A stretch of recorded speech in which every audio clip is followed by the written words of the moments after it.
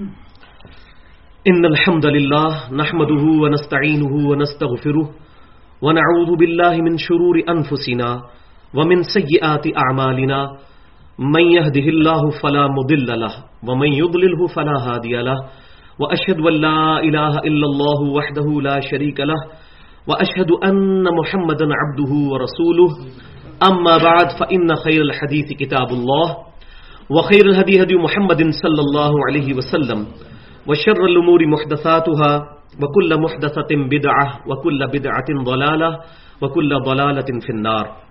أعوذ بالله السميع العليم من الشيطان الرجيم من همزه ونفخه ونفثه. بسم الله الرحمن الرحيم.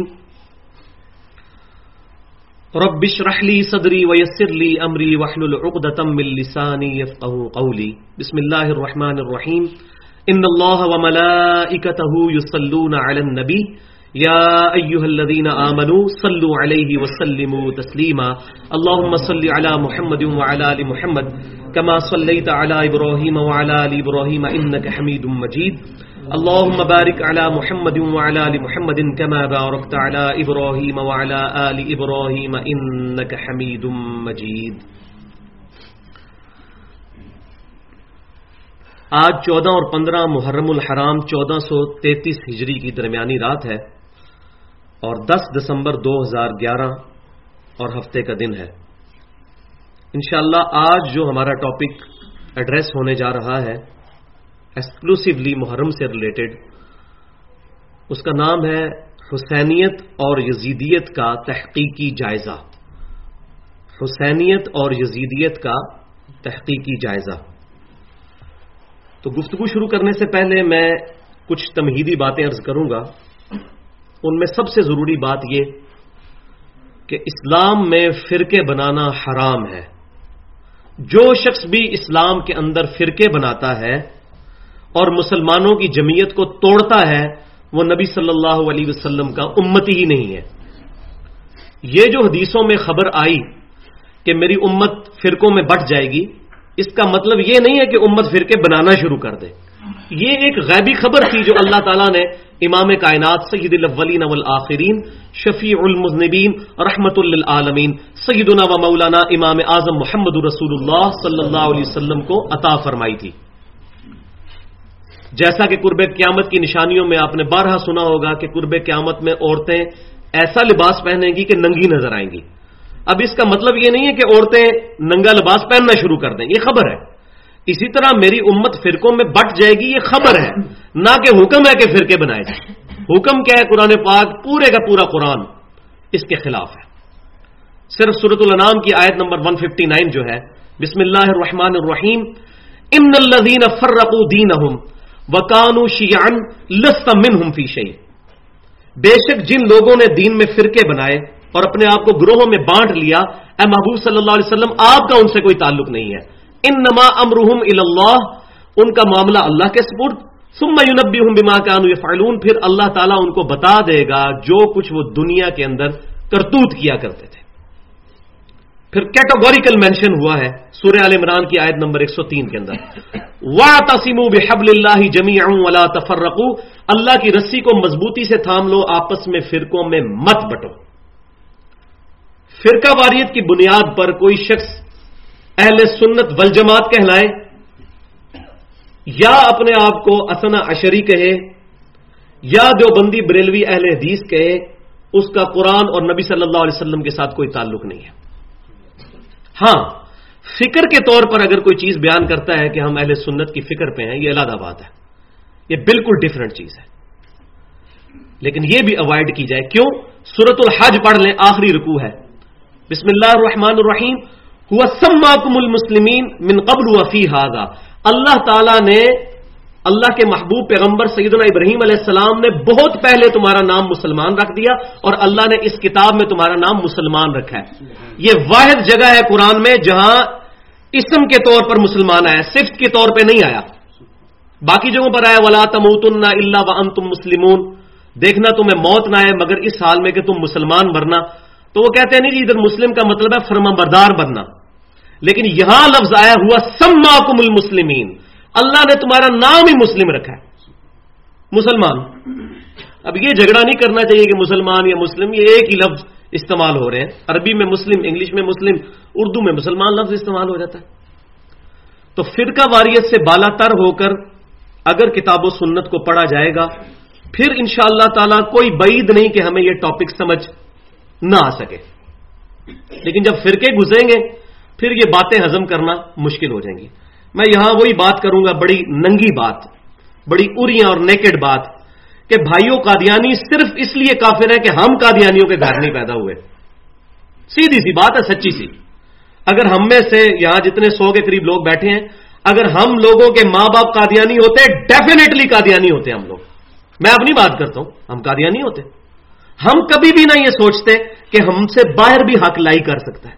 اسی طریقے سے کبھی بھی کوئی دیوبندی، بریلوی، اہل حدیث، شیعہ یا کسی بھی مکتب فکر سے تعلق رکھنے والا شخص کبھی نہیں سوچتا کہ ضروری نہیں کہ میں ہی 100% حق پر ہوں، ہو سکتا ہے سامنے کی بات بھی حق پر ہو، مجھے غلطی لگ گئی ہو کہیں پر۔ لیکن یہ ساری چیزیں اسی کو سمجھ آئیں گی جو نبی صلی اللہ علیہ وسلم کا دامن کرم تھامے گا۔ ان الذین فرقوا دینہم وکانوا شیعا لست منہم فی شیء۔ آج کا لیکچر جو ہے وہ 2 بڑے حصوں پر مشتمل ہے۔ اس میں جو پہلا حصہ ہے اس میں 3 بڑے پوائنٹس میں ڈسکس کروں گا آج کے درس کے حوالے سے، کیونکہ بڑے لوگوں کو تکلیف ہوگی یہ باتیں سن کر، لیکن صبر کرنا ہے۔ ظاہر ہے کہ اگر باتیں کتاب و سنت سے ہیں پھر ہمیں اپنے آپ کو کتاب و سنت کے مطابق کر لینا چاہیے، بجائے تکلیف میں پڑنے کے اپنا قبلہ درست کر لینا چاہیے۔ اور اگر ہمیں آج تک کسی نے باتیں بتائی نہیں ہیں تو اللہ کا شکر ادا کرنا چاہیے کہ آج ہمیں یہ باتیں پتہ چل گئیں، ہم اپنا قبلہ اس معاملے میں درست کر لیں۔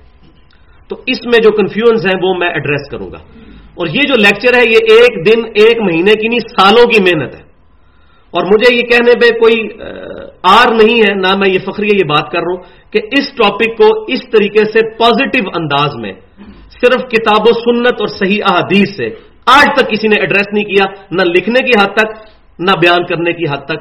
یہ تمام ٹاپکس کو ایک جگہ کنکلوڈ کسی نے نہیں کیا، اسکیٹرڈ فارم میں موجود ہے۔ ظاہر ہے ہمارے سلف کی محنتیں ہیں، انہی سے میں نے چیزیں حاصل کی ہیں، لیکن باقی مکتبہ فکر کا خیال رکھتے ہوئے چیزوں کو پازیٹیولی ایڈریس کرنا یہ بڑا مشکل کام ہے۔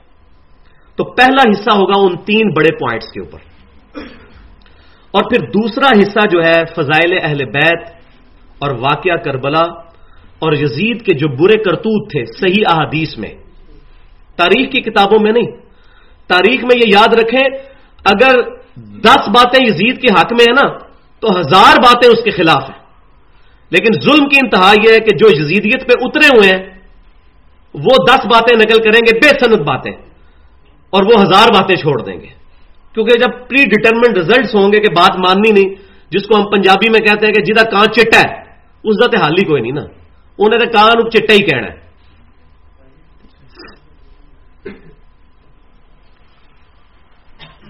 تمہیدن 1-2 باتیں اور وہ یہ کہ آج کا جو درس ہے یہ قرآن اور صحیح احادیث پر مشتمل ہے، اس کے اندر کوئی تاریخی روایت میں بیان نہیں کروں گا، لہذا جس کو یہ شوق ہو کہ ان باتوں کا جواب دے تو اس کو کتاب و سنت سے دلائل لانے چاہیے، ورنہ اپنا ٹائم ضائع کرنے کی کوشش نہیں کرنی چاہیے، نہ اپنا نہ ہمارا۔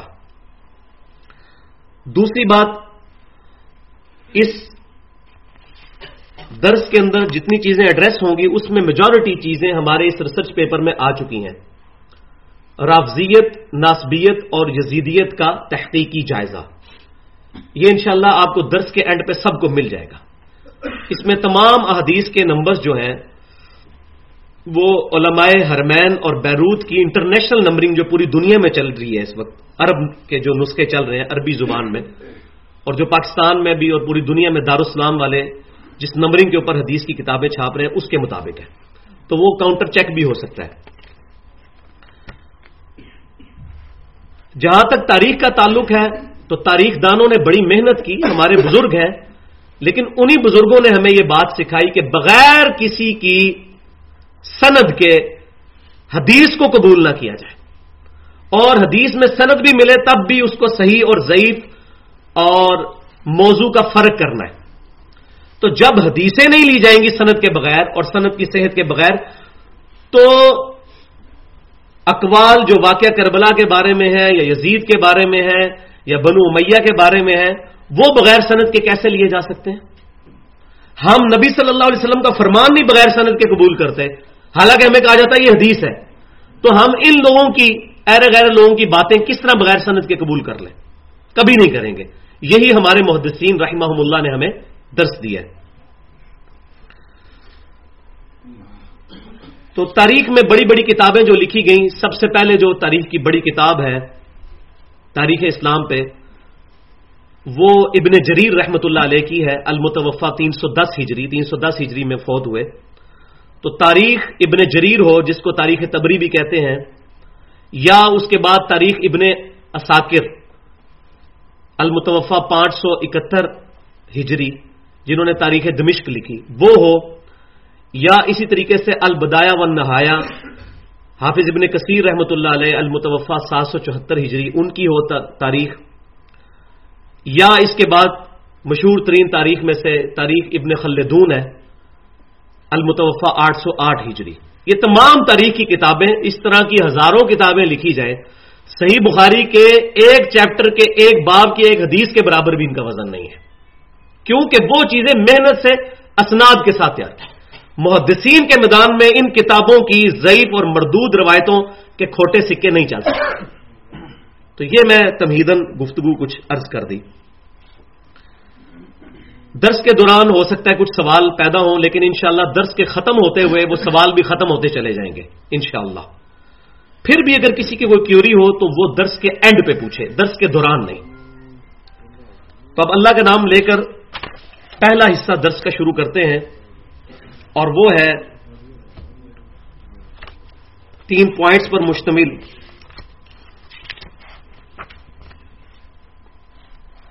उसमें पॉइंट नंबर 1 है कि हुसैनियत और यजीदियत की इस्तिलाह की शरई हैसियत क्या है।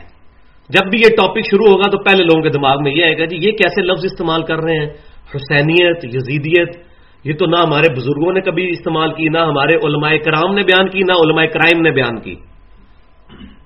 एक उलमाए कराम होते हैं ना, एक उलमाए क्राइम होते हैं, क्राइम इंग्लिश वाला, मुजरिम उलमा, और एक उलमाए कराम होते हैं।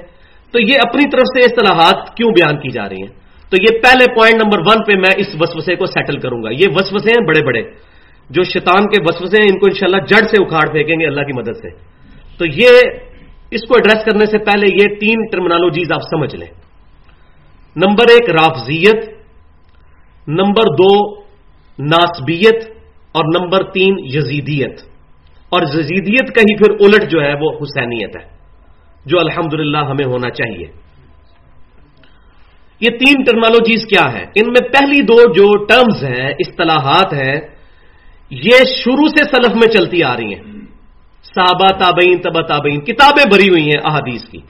राफजियत, राफजियत से मुराद ये है कि ऐसा गुरोह जो सहाबा इकराम अलैहिम रिदवान को खुसूसन सैयदना अबू बकर और उमर और सैयदना उस्मान रदियल्लाहु अन्हुम अजमाइन, या सैयदा आयशा रदियल्लाहु ताला अन्हा को बुरा कहता है, उसको कहते हैं राफजी।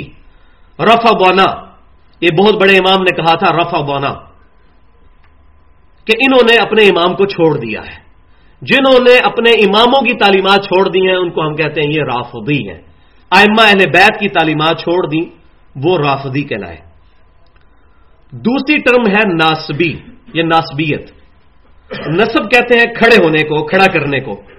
नासबी वो लोग हैं जिन लोगों ने सैयदना अली रदियल्लाहु ताला अन्हु से बुग़्ज़ रखते हुए उनके मुकाबले पर खड़े हुए, और ये सैयदना अली को बुरा कहते हैं, उनके बारे में दिल में बुग़्ज़ रखते हैं, उनकी तौहीन बयान करते हैं, और ये चीज अपनी क्लाइमेक्स को पहुंची है खवारिज के अंदर। तो बुखारी और मुस्लिम की दर्जनों अहादीस है, पूरे पूरे चैप्टर्स हैं। तो वो नासबी थे, हजरत अली के मुकाबले पे खड़े हुए रदियल्लाहु ताला। तो सहाबा इकराम अलैहिम रिदवान की गुस्ताखियां करने वाले, उनकी तौहीन करने वाले राफदी, और नासबी पर्टिकुलर सैयदना अली रदियल्लाहु ताला अन्हु से बुग़्ज़ और उनके बारे में बकवास करने वाले। और तीसरी टर्मिनोलॉजी है यजीदियत। यजीदियत पर वो लोग हैं जो सैयदना हुसैन रदियल्लाहु ताला अन्हु को बागी कहते हैं और यजीद के झूठे फजाइल सुनाते हैं। حتیٰ کہ قسطنطنیہ کی حدیث جو فٹ ہی نہیں تھی ہوتی یزید پر، وہ اس پر فٹ کر کے اس کو جنت کی بشارتیں اور ٹکٹ بانٹتے پھرتے ہیں. جس طرح ہمارے یہاں صوفیاء جو ہیں وہ شیخ عبد القادر جیلانی رحمۃ اللہ علیہ کے ساتھ جھوٹی باتیں منسوب کر کے ان کے بیعت ہو جائیں تو وہ جنت میں لے کے جائیں گے، جنت کے ٹکٹ بانٹتے ہیں. ایک گروہ نے جو ہے وہ اس معاملے پہ یزید کو جنت کے ٹکٹ بانٹنے شروع کیے. تو یہ یزیدیت وہ ٹرمنالوجی ہے کہ سیدنا حسین رضی اللہ تعالیٰ عنہ کا بغض رکھنا اور اس کے مقابلے پر یزید کے فضائل بیان کرنا اور کہنا جی امیر المومنین، پوری پوری کتابیں لکھی ہیں، وہ انشاءاللہ آگے آ جائے گا. یہ تینوں روحانی بڑے بڑے مرض ہیں، ان کا علاج بھی ہم نے کرنا ہے انشاءاللہ. اب سلف کا اجماع ہے یزید کے بارے میں یزید کی ٹرمنالوجی پہ بعد میں مزید ایڈریس کروں گا.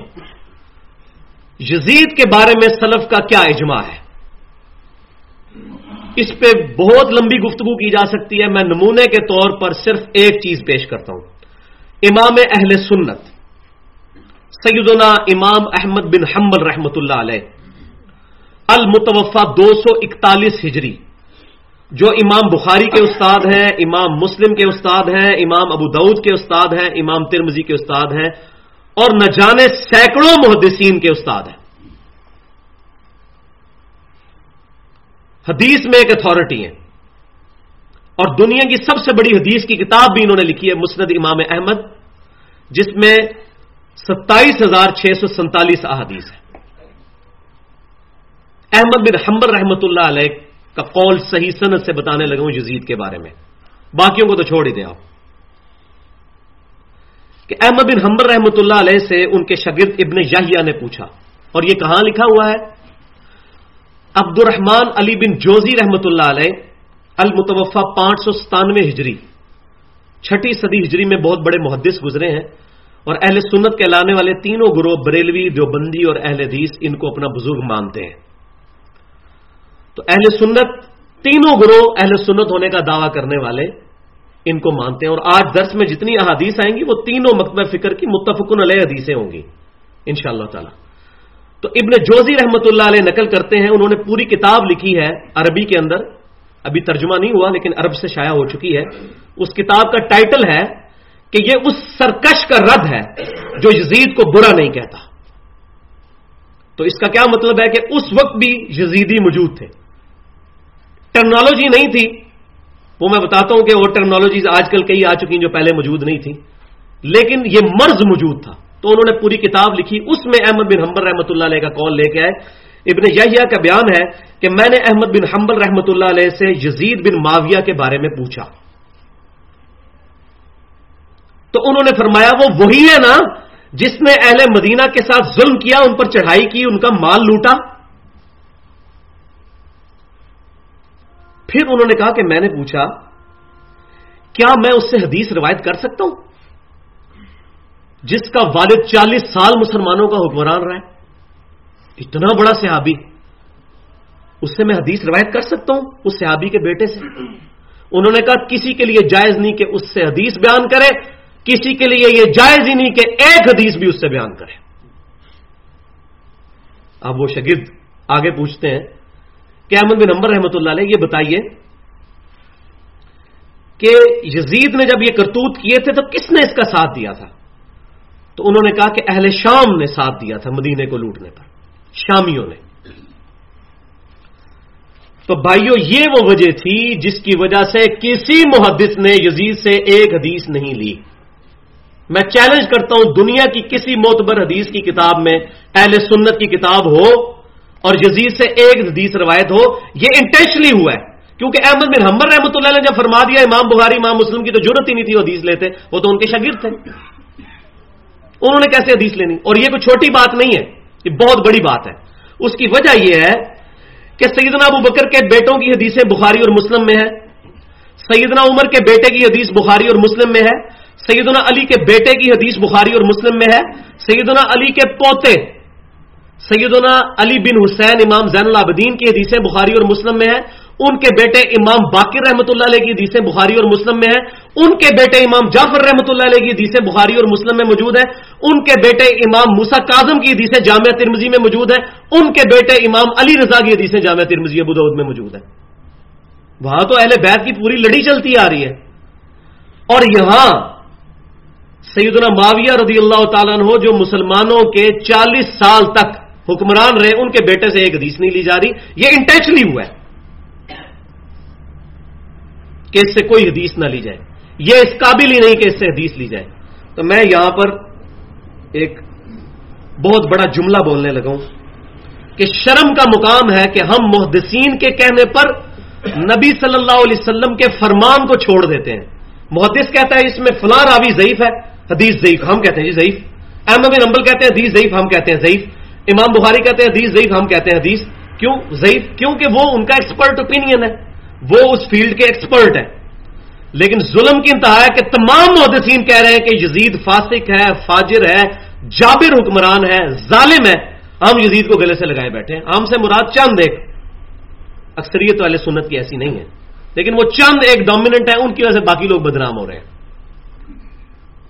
جس طرح اہل تشیع کے اندر چند ایک لوگ ہیں جو شیخین رضی اللہ تعالی عنہم اور سیدنا عائشہ کو برا کہتے ہیں. اب تو ٹی وی پہ آپ دے رہے پروگرام ہو رہے ہیں، وہ قسمیں اٹھا کے کہہ رہے ہیں کہ سیدنا ابوبکر، عمر، عثمان اور سیدہ عائشہ رضی اللہ تعالی عنہم کو برا کہنے والا، ان کو گالی دینے والا وہ شیعہ ہی نہیں ہے.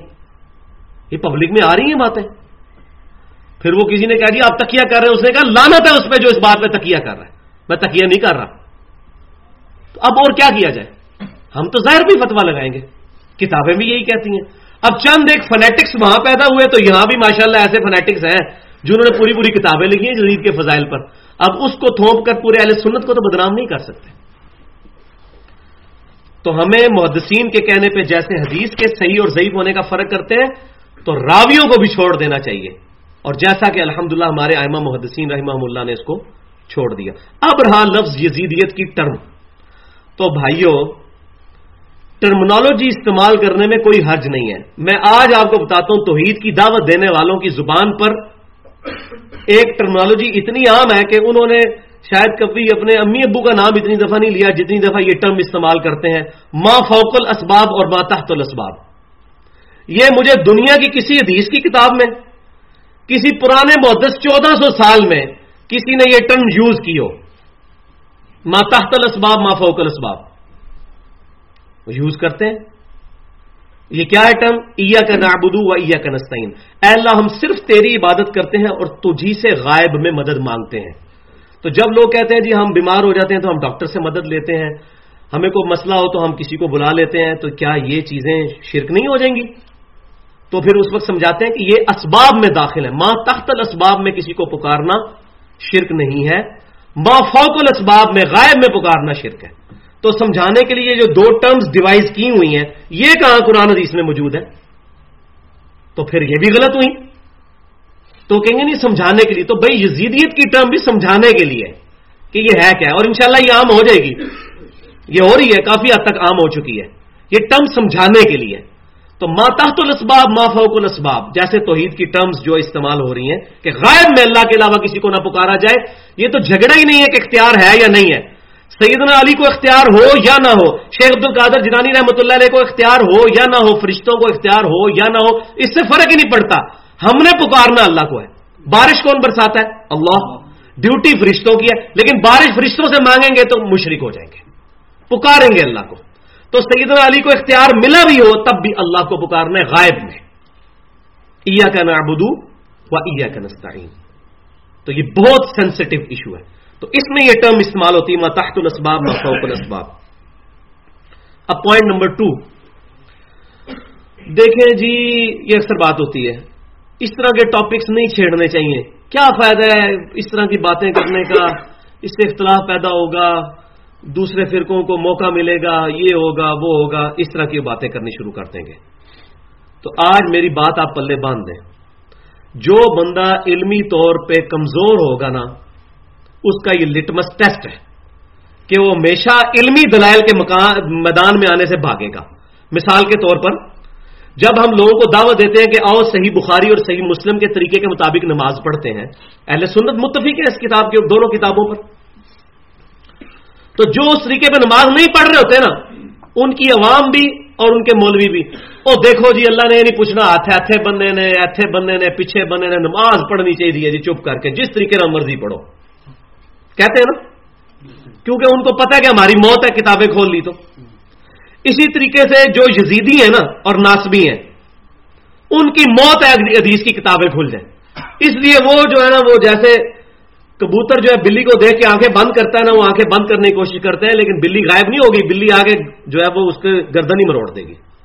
وہ بے شک سمجھتا رہے کہ بلی غائب ہوگی. یہ لٹمس ٹیسٹ ہے کہ علمی میدان سے وہی بھاگے گا جو اپنے موقف کے اندر کمزور ہوگا.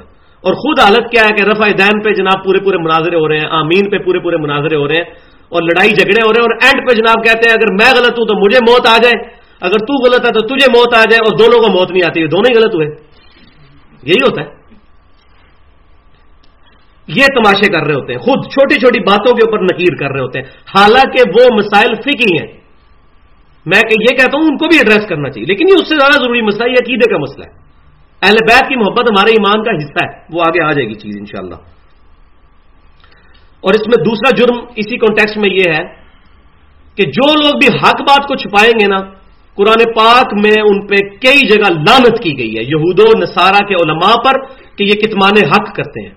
اسی وجہ سے کتنے صحابہ اکرام علیہم رضوان نے اتنی اتنی عجیب و غریب احادیث, وہ میں آج ٹاپک نہیں ہے, وہ مرنے سے پہلے بیان کر دی ہیں کہ کہیں ہم پر یہ جرم نہ آ جائے کہ ہم نے حق چھپایا. کتمان حق کرنے والے پر اللہ تعالیٰ نے قرآن میں کئی جگہ فرمایا کہ اللہ کی لعنت, اللہ کے فرشتوں کی لعنت, تمام لعنت کرنے والوں کی لعنت جو حق بات کو چھپاتا ہے. فرقہ بچانے کے لیے اسلام بچائیں گے فرقہ ختم ہو جائے گا, فرقہ بچائیں گے اسلام ختم ہو جائے گا. اسلام جمع فرقہ از اکول ٹو 0. اب ہم نے فیصلہ کرنا ہے کہ اسلام بچانا ہے یا فرقے بچانے ہیں. تو یہ اسکیپ روٹ ان لوگوں نے بنائے ہوئے ہیں, حالانکہ اب حدیث کی کتابوں کے ترجمے ہو کے باہر آ چکے ہیں. اب کوئی مائی کا لال بھاگ نہیں سکتا. بخاری لوگوں کے ہاتھوں میں آ گئی ہے, مسلم لوگوں کے ہاتھوں میں آ گئی ہے. اس میں وہ حدیثیں موجود ہیں جو یزیدیت کا بھی رد کرتی ہیں, نسبیت کا بھی رد کرتی ہیں, رافضیت کا بھی رد کرتی ہیں. اب کوئی بھاگ نہیں سکتا. لہذا اب یہ ہمیں روش چھوڑ دینی چاہیے, اور یہ جو شیطان کا طریقہ ہے اس کو چھوڑ کر کتاب و سنت اجماع کو دلیل بناتے ہوئے میدان میں اتر کے علمی دلائل پر مقابلہ کرنا چاہیے. قرآن نے مخاطب کو جگہ جگہ کہتا ہے فاتوا برہانکم ان کنتم صادقین, ہاتوا برہانکم ان کنتم صادقین, تم سچے ہو تو آنکھوں میں آنکھیں ڈال کر اپنی دلیل پیش کرو.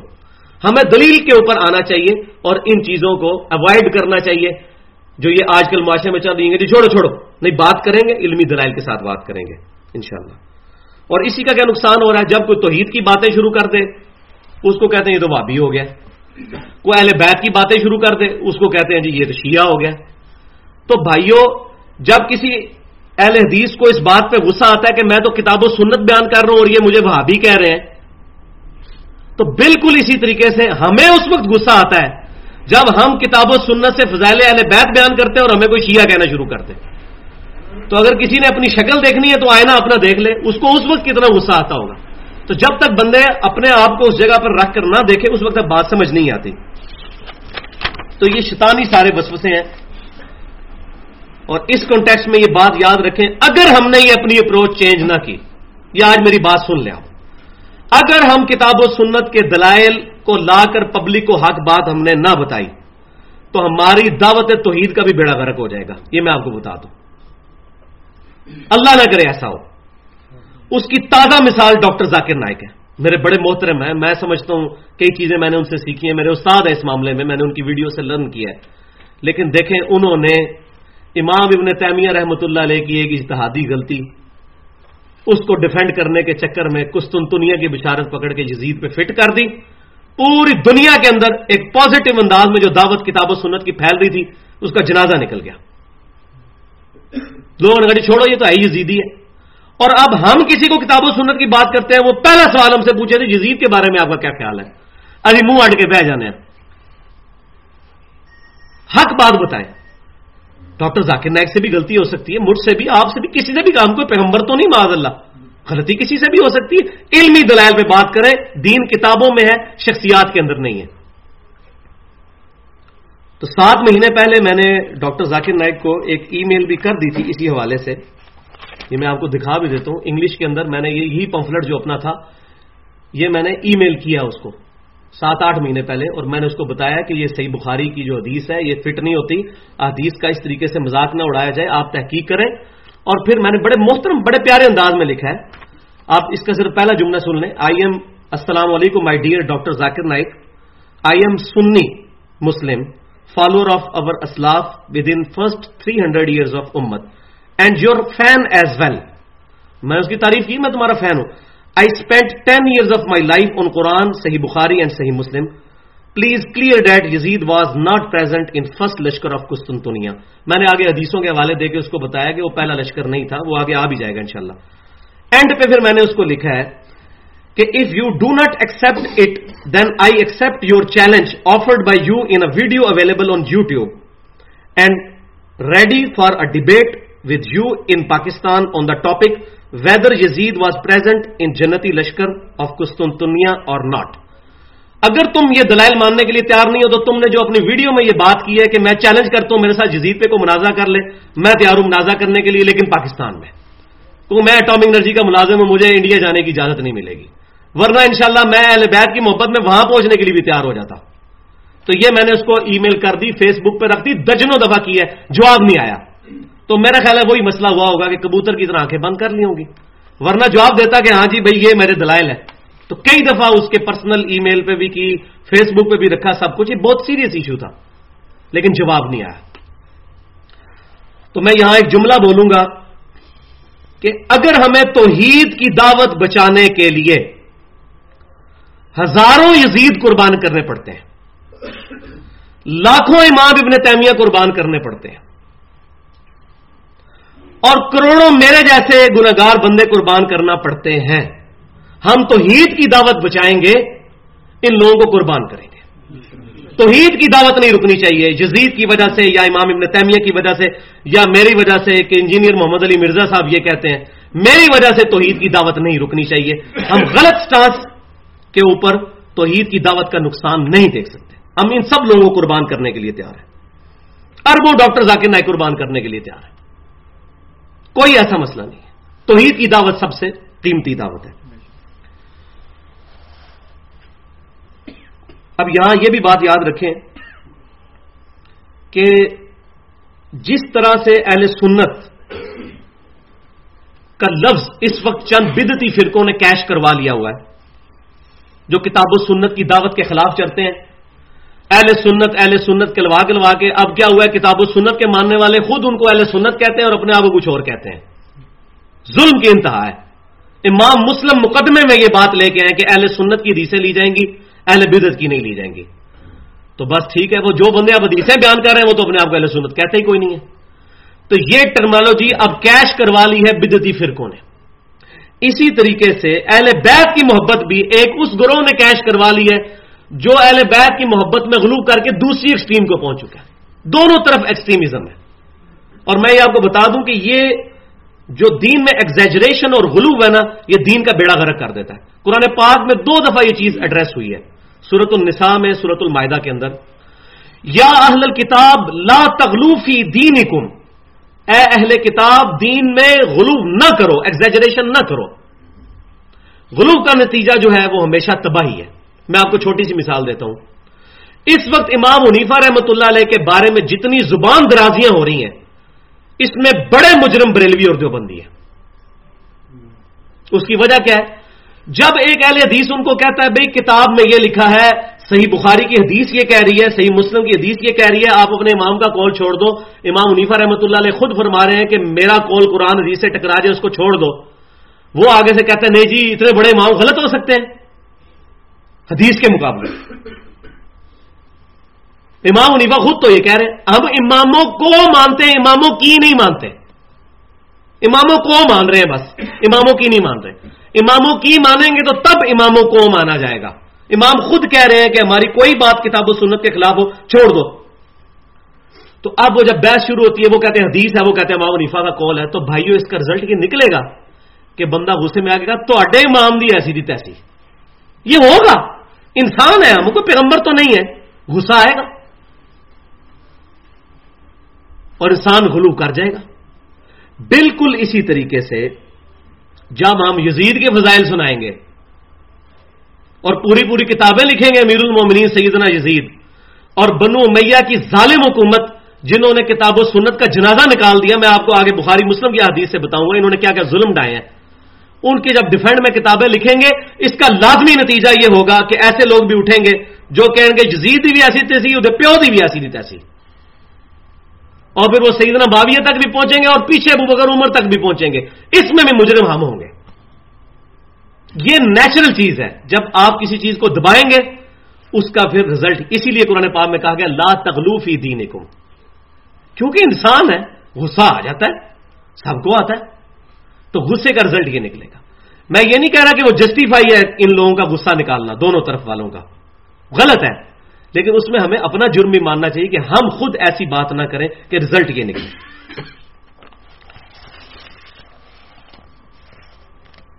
اور یہاں یہ بات بھی میں ایڈریس کر دوں کہ یہ جو ٹاپک ہم ایڈریس کر رہے ہیں اس پہ کوئی زبان کا میری چسکا نہیں ہے کہ مجھے کوئی شوق ہے اس طرح کی باتیں کرنے کا، اس کے پیچھے صرف ایک موٹیو ہے، اور وہ ہے کہ توحید کی دعوت بچ جائے، جس دعوت کے لیے سیدنا حسین رضی اللہ تعالیٰ عنہ نے اپنا گلا کٹوایا ہے، توحید کے لیے کٹوایا نا جی، اپنے نانا کے دین کے لیے کٹوایا نا۔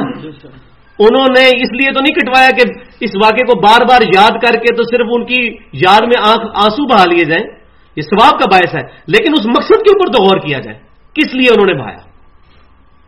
تو میرا دل اکثر ان معاملات پر دکھتا ہے۔ اس دفعہ یکم محرم کے اوپر جب سیدنا عمر رضی اللہ تعالیٰ عنہ کا یوم شہادت آیا تو میں نے تقریباً 2 لیکچرز 1-1 گھنٹے کے دیے سیدنا عمر کے دفاع پر، اور جو رافضی ان پر تان بازی کرتے ہیں مختلف معاملات میں، حدیث قرطاس کے اوپر، باقی چیزوں کے اوپر، میں نے علمی دلائل کے ساتھ اس کا جواب دیا، تو علمی دلائل کے ساتھ سامنے ہے۔ تو میرا دل اس معاملے میں بہت کڑتا ہے، لیکن یہاں ایک بڑی خطرناک بات یہ ہے کہ سیدنا علی، حسن، حسین وہ پرسنالٹیز ہیں جو اہل سنت، جو اپنے آپ کو حق پر سمجھتے ہیں، ان کے درمیان کنٹروورشل بن چکی ہیں۔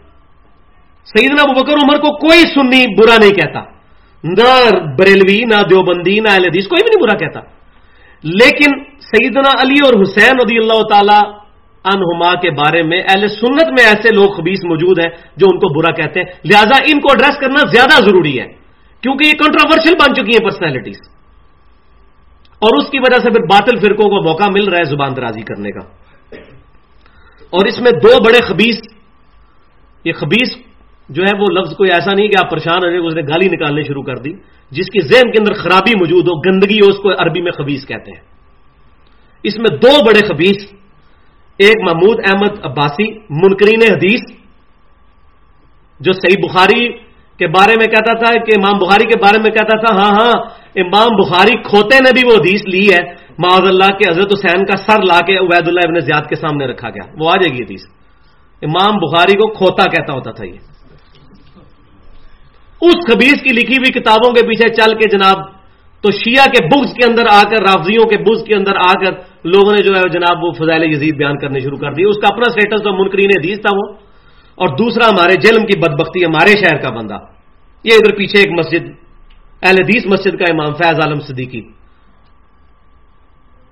آخر میں وہ جناب اس کو قتل کر دیا گیا، حضرت علی کے خلاف جمعہ پڑھایا اس نے، کتابیں اس کی موجود ہیں، زہر اگلا ہوا ہے کتابوں میں۔ اب الحمدللہ اہل حدیثوں نے پورے ملک کے اندر اعلان برات اس سے کر دیا، لیکن جراثیم تو اس کے موجود ہیں، وہ تو ٹائم لگے گا نکلتے ہوئے۔ اس لحاظ سے میں تعریف کروں گا کہ بریلوی مکتبہ فکر کے تقریباً 100% لوگ اس مسئلے میں کلیئر ہیں، ان کے اندر اور مسئلے ہیں رافضیت والے، وہ الگ بات ہے۔ دیوبند میں بھی 99% لوگ کلیئر ہیں، چند ایک لوگ ہیں جنہوں نے خباثت کی ہے۔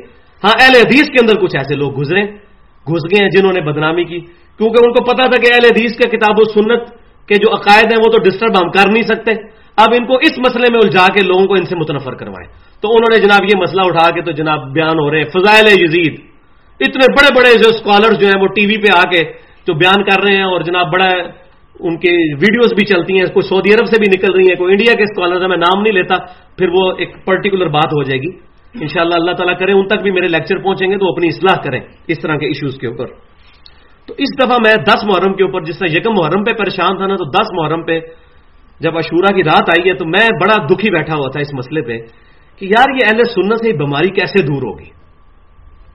پھر میرے دل میں ایک ڈھارس پیدا ہوئی، وہ یہ کہ الحمدللہ اب یہ چیزیں ایڈریس ہونی تو شروع ہو گئی ہیں پبلک کے اندر، ایک فضا بننی شروع ہو گئی ہے۔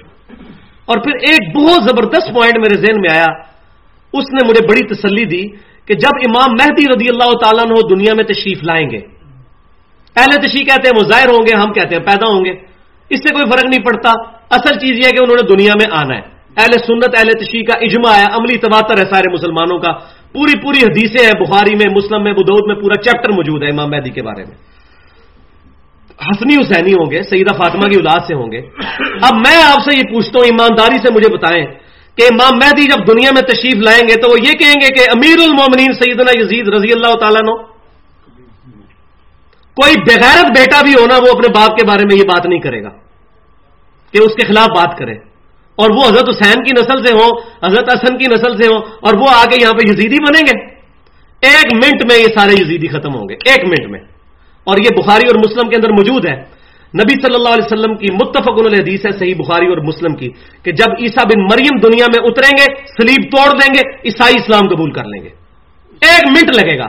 جس طرح حضرت عیسیٰ کے آنے سے صلیب ٹوٹے گی, انشاءاللہ امام مہدی کے آنے سے یزیدیت اور ناصبیت کا خاتمہ ہو جائے گا اوورآل انشاءاللہ. اور باقی جو رافضی ہیں, جو ان کی آس پہ بیٹھے ہوئے ہیں, جس طرح عیسائی بیٹھے ہوئے حضرت عیسیٰ کی آس پہ, جب ان کو یہ بات پتہ چلے گی حق بات کیا ہے, وہ بھی حق قبول کر لیں گے. اس طریقے سے اہل سنت میں جو خرابیاں ہیں وہ بھی دور ہو جائیں گی انشاءاللہ. تو اس چیز نے مجھے بڑی ڈھارس بنائی. اور اب الحمدللہ اس وقت اللہ نے ہوا چلا دی ہے. بریلوی, دیوبندی, اہل حدیث تینوں مکاتب فکر کے اندر ایسے لوگ پیدا ہو رہے ہیں جو لوگوں کو حق بات بتا رہے ہیں کہ سلف کا کیا منہج تھا. میں بہت بڑی بات کرنے لگا ہوں کہ ایک محدث دکھا دے 1400 سال کے اندر, ایک محدث جس نے سیدنا علی رضی اللہ تعالیٰ عنہ یا سیدنا حسین رضی اللہ تعالیٰ عنہ کے معاملات میں سیدنا معاویہ رضی اللہ تعالیٰ عنہ کو یا یزید کو حق پر کہا. سب نے کہا کہ علی اور حسین حق پر تھے, لیکن وہ چیزیں بیک گراؤنڈ میں چلی گئیں, شیطان نے الجھا دیا اس طرح کے ایشوز کے اوپر. تو اب اللہ تعالیٰ نے ہوا چلا دی ہے, اور خصوصاً اہل حدیث کے اندر ایک بہت بڑی پرسنالٹی ہے, میں سمجھتا ہوں ان کا ذکر کرنا یہاں پر ضروری. شیخ زبیر علی زئی صاحب, اللہ تعالیٰ کی کروڑوں رحمتیں ہوں ان پر. انہوں نے اہل حدیث کا آ کے ایک بار قبلہ صحیح کر دیا اس مسئلے کے اندر. ہماری تو بات اہل حدیث سنتے کوئی نہیں تھے, لیکن کم از کم ان کے اپنے اندر جب ایک ایسا بندہ پیدا ہوا ہے جس نے آ کے الحمدللہ یہ تمام چیزیں, اور یہ ہمارا جو ریسرچ پیپر ہے رافضیت, ناصبیت اور یزیدیت کا تحقیقی جائزہ, اس کی پروف ریڈنگ میں نے ان سے کروائی ہے. 1-2 جگہ انہوں نے تجویز دی تھی, وہ میں نے اسی وقت پرنٹنگ سے پہلے ٹھیک کر لی تھی الحمدللہ. اور وہ بھی انہوں نے اور انداز میں ذرا تجویز مجھے دی تھی, لیکن میں نے اس کو ٹھیک کر لیا. وہ مزید یعنی کہ اہل بیت کے فضائل کے حق میں جاتی تھی, تو میں نے ان کو پھر اس مسئلے میں کہا کہ یہ اس مسئلے میں ہم اس طرح کر لیں تو بہتر ہے. مثال کے طور پر میں نے سیدنا علی کے بارے میں حدیث لکھی تھی کہ انہوں نے کہا کہ میں ایک عام مسلمان ہوں, تو انہوں نے مجھے کہا نہیں, آپ بریکٹ میں لکھیں, انہوں نے انکسارن عاجزی پر یہ فرمایا کہ میں عام مسلمان ہوں. صحیح بخاری میں حدیث ہے, وہ آ بھی جائے گی. تو یہ انہوں نے مجھے کہا بریکٹ میں آپ ڈالیں, وہ عام مسلمان نہیں ہے. تو اس طرح کی مجھے انہوں نے کچھ تجاویز دی تھی, ہم نے الحمدللہ ڈالی. تو انشاءاللہ اللہ تعالیٰ کرے گا. اب پوائنٹ نمبر 3, پہلے ٹاپک کا آخری پوائنٹ, پھر اس کے بعد دوسرے ٹاپک پہ آئیں گے. وہ یہ ہے کہ جو قیام حسینی ہے, دا ٹرو اسٹانس آف سیدنا حسین رضی اللہ تعالیٰ عنہ, جس مقصد کے لیے وہ کھڑے ہوئے, وہ کوئی معمولی چیز نہیں ہے. سیدنا حسین رضی اللہ تعالیٰ عنہ کی پرسنالٹی معمولی نہیں ہے, بہت بڑی پرسنالٹی ہے, نواسہ رسول ہے صلی اللہ علیہ وسلم. اب یہاں ایک بات بعض کا شیطان ذہن میں وسوسہ ڈالتا ہے کہ جو سیدنا حسن حسین کو جنتی نوجوانوں کی بشارت دی گئی, اسلام کے کلچر میں یہ بات نہیں بیٹھتی. اسلام تو ذات بات اور نسب کی بنیاد پر کسی کو فضیلت نہیں دیتا. قرآن پاک میں کیٹاگوریکل مینشن ہوا ہے سورہ الحجرات کی آیت نمبر 13 کے اندر, بسم اللہ الرحمن الرحیم, ان اکرمکم عند اللہ اتقاکم, اللہ کے حضور سب سے عزت والا تم میں سے وہ ہے جو پرہیزگار ہے.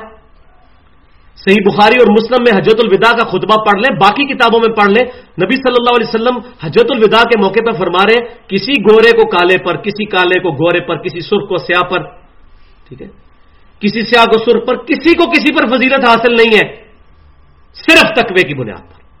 جو دین تقوی تقوی تقوی گاڈ کانشیسنیس کے اوپر بات کرتا ہے, وہ کیسے ہو سکتا ہے کہ رشتہ داری کی بنیاد پر حضرت حسن حسین کو اتنا بڑا ٹائٹل دے دے؟ ہو ہی نہیں سکتا. پھر حضرت حسین نے کون سا اتنا بڑا کارنامہ کیا حضور کی زندگی کے اندر؟ بمشکل 6.5 سال عمر تھی جب حضور کی وفات ہوئی ہے.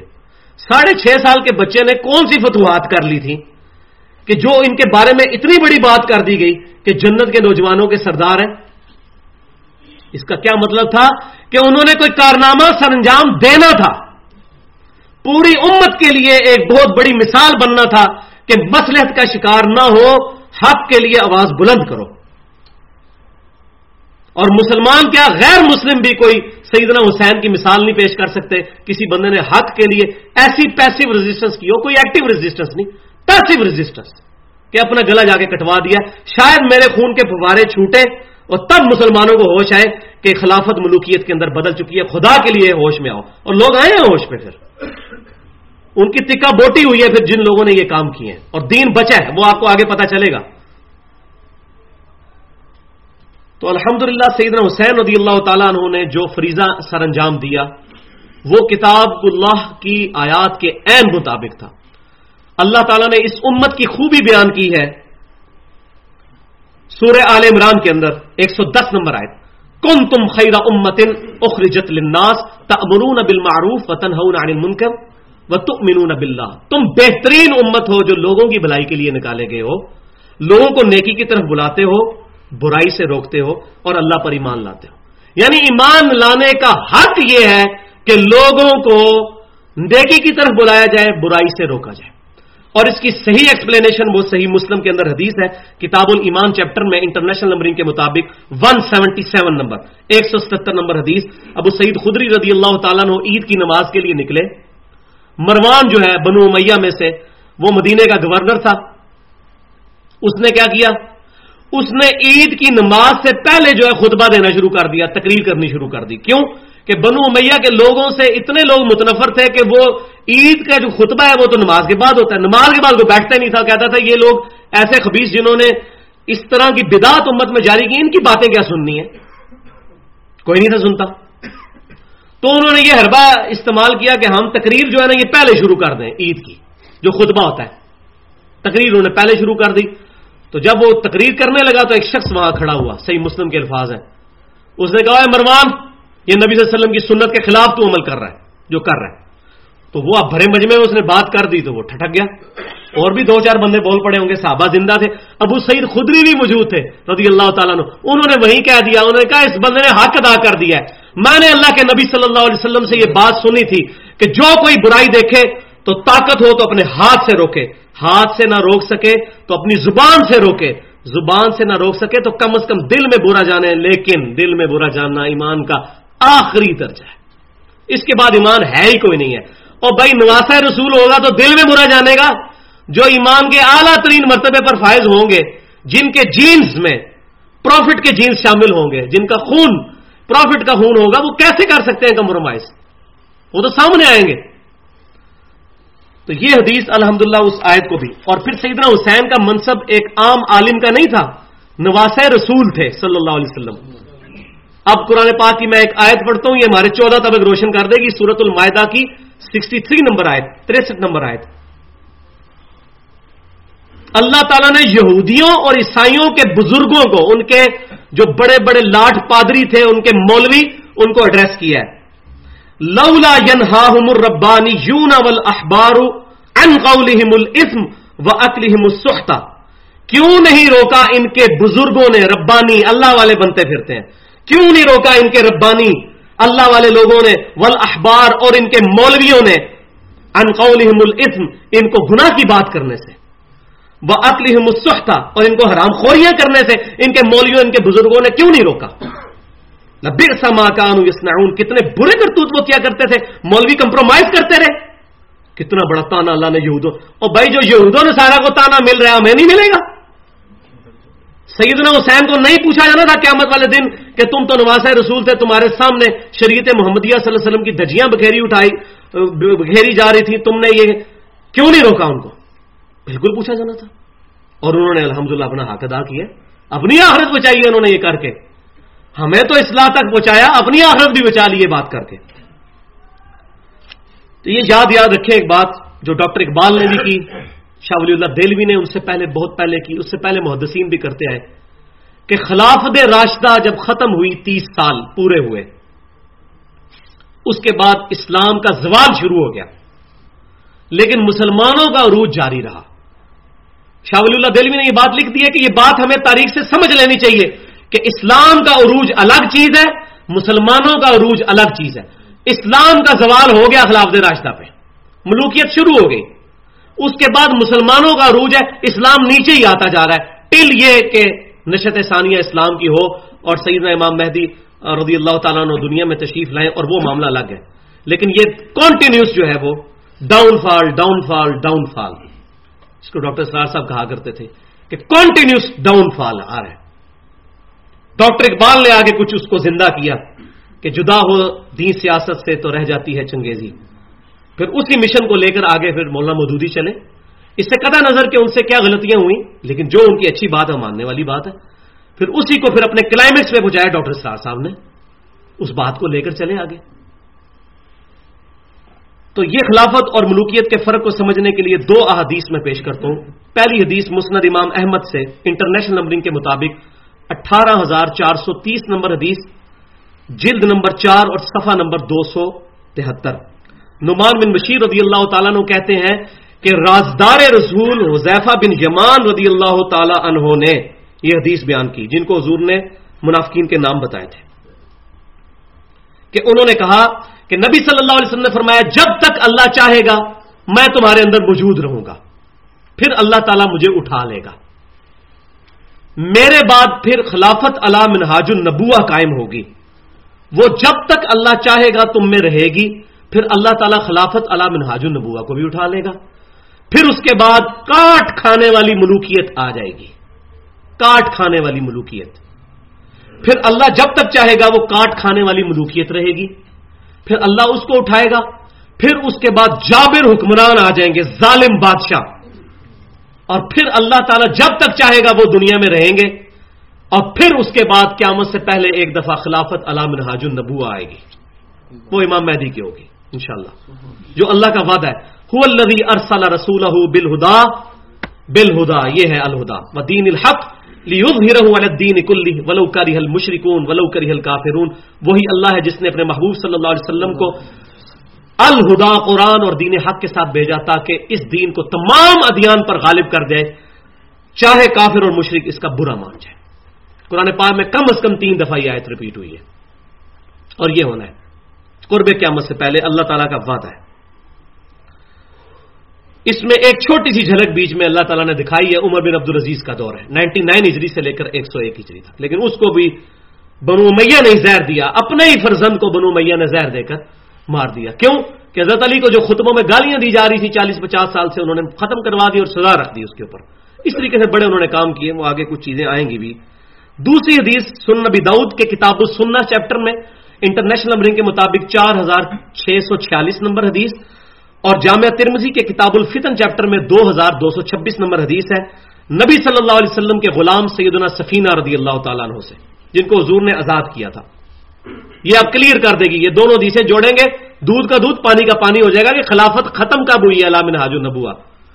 سیدنا سفینہ رضی اللہ تعالیٰ عنہ کی حدیث جامعہ ترمذی اور ابو داؤد سے، وہ کہتے ہیں کہ نبی صلی اللہ علیہ وسلم نے فرمایا میرے بعد خلافت 30 سال تک رہے گی، اس کے بعد ملوکیت شروع ہو جائے گی، جو پہلے ہم پڑھ چکے ہیں، کاٹ کھانے والی ملوکیت، اور اس کے بعد پھر جابر حکمران.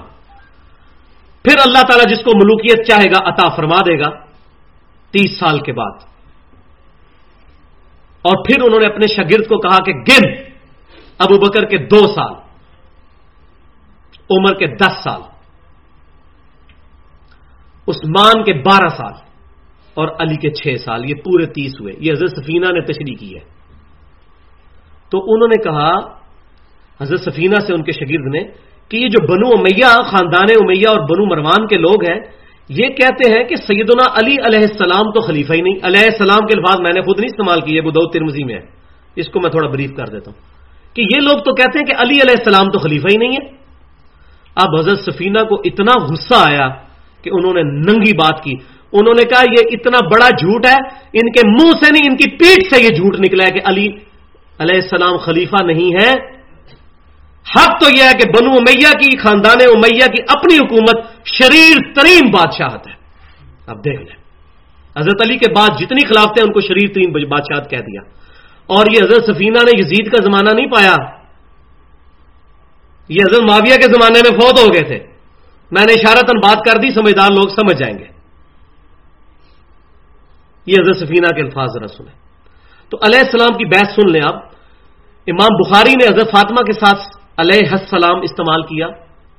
دارقطنی میں حضرت عمر علیہ السلام موجود ہے, اہل سنت کی کتاب ہے.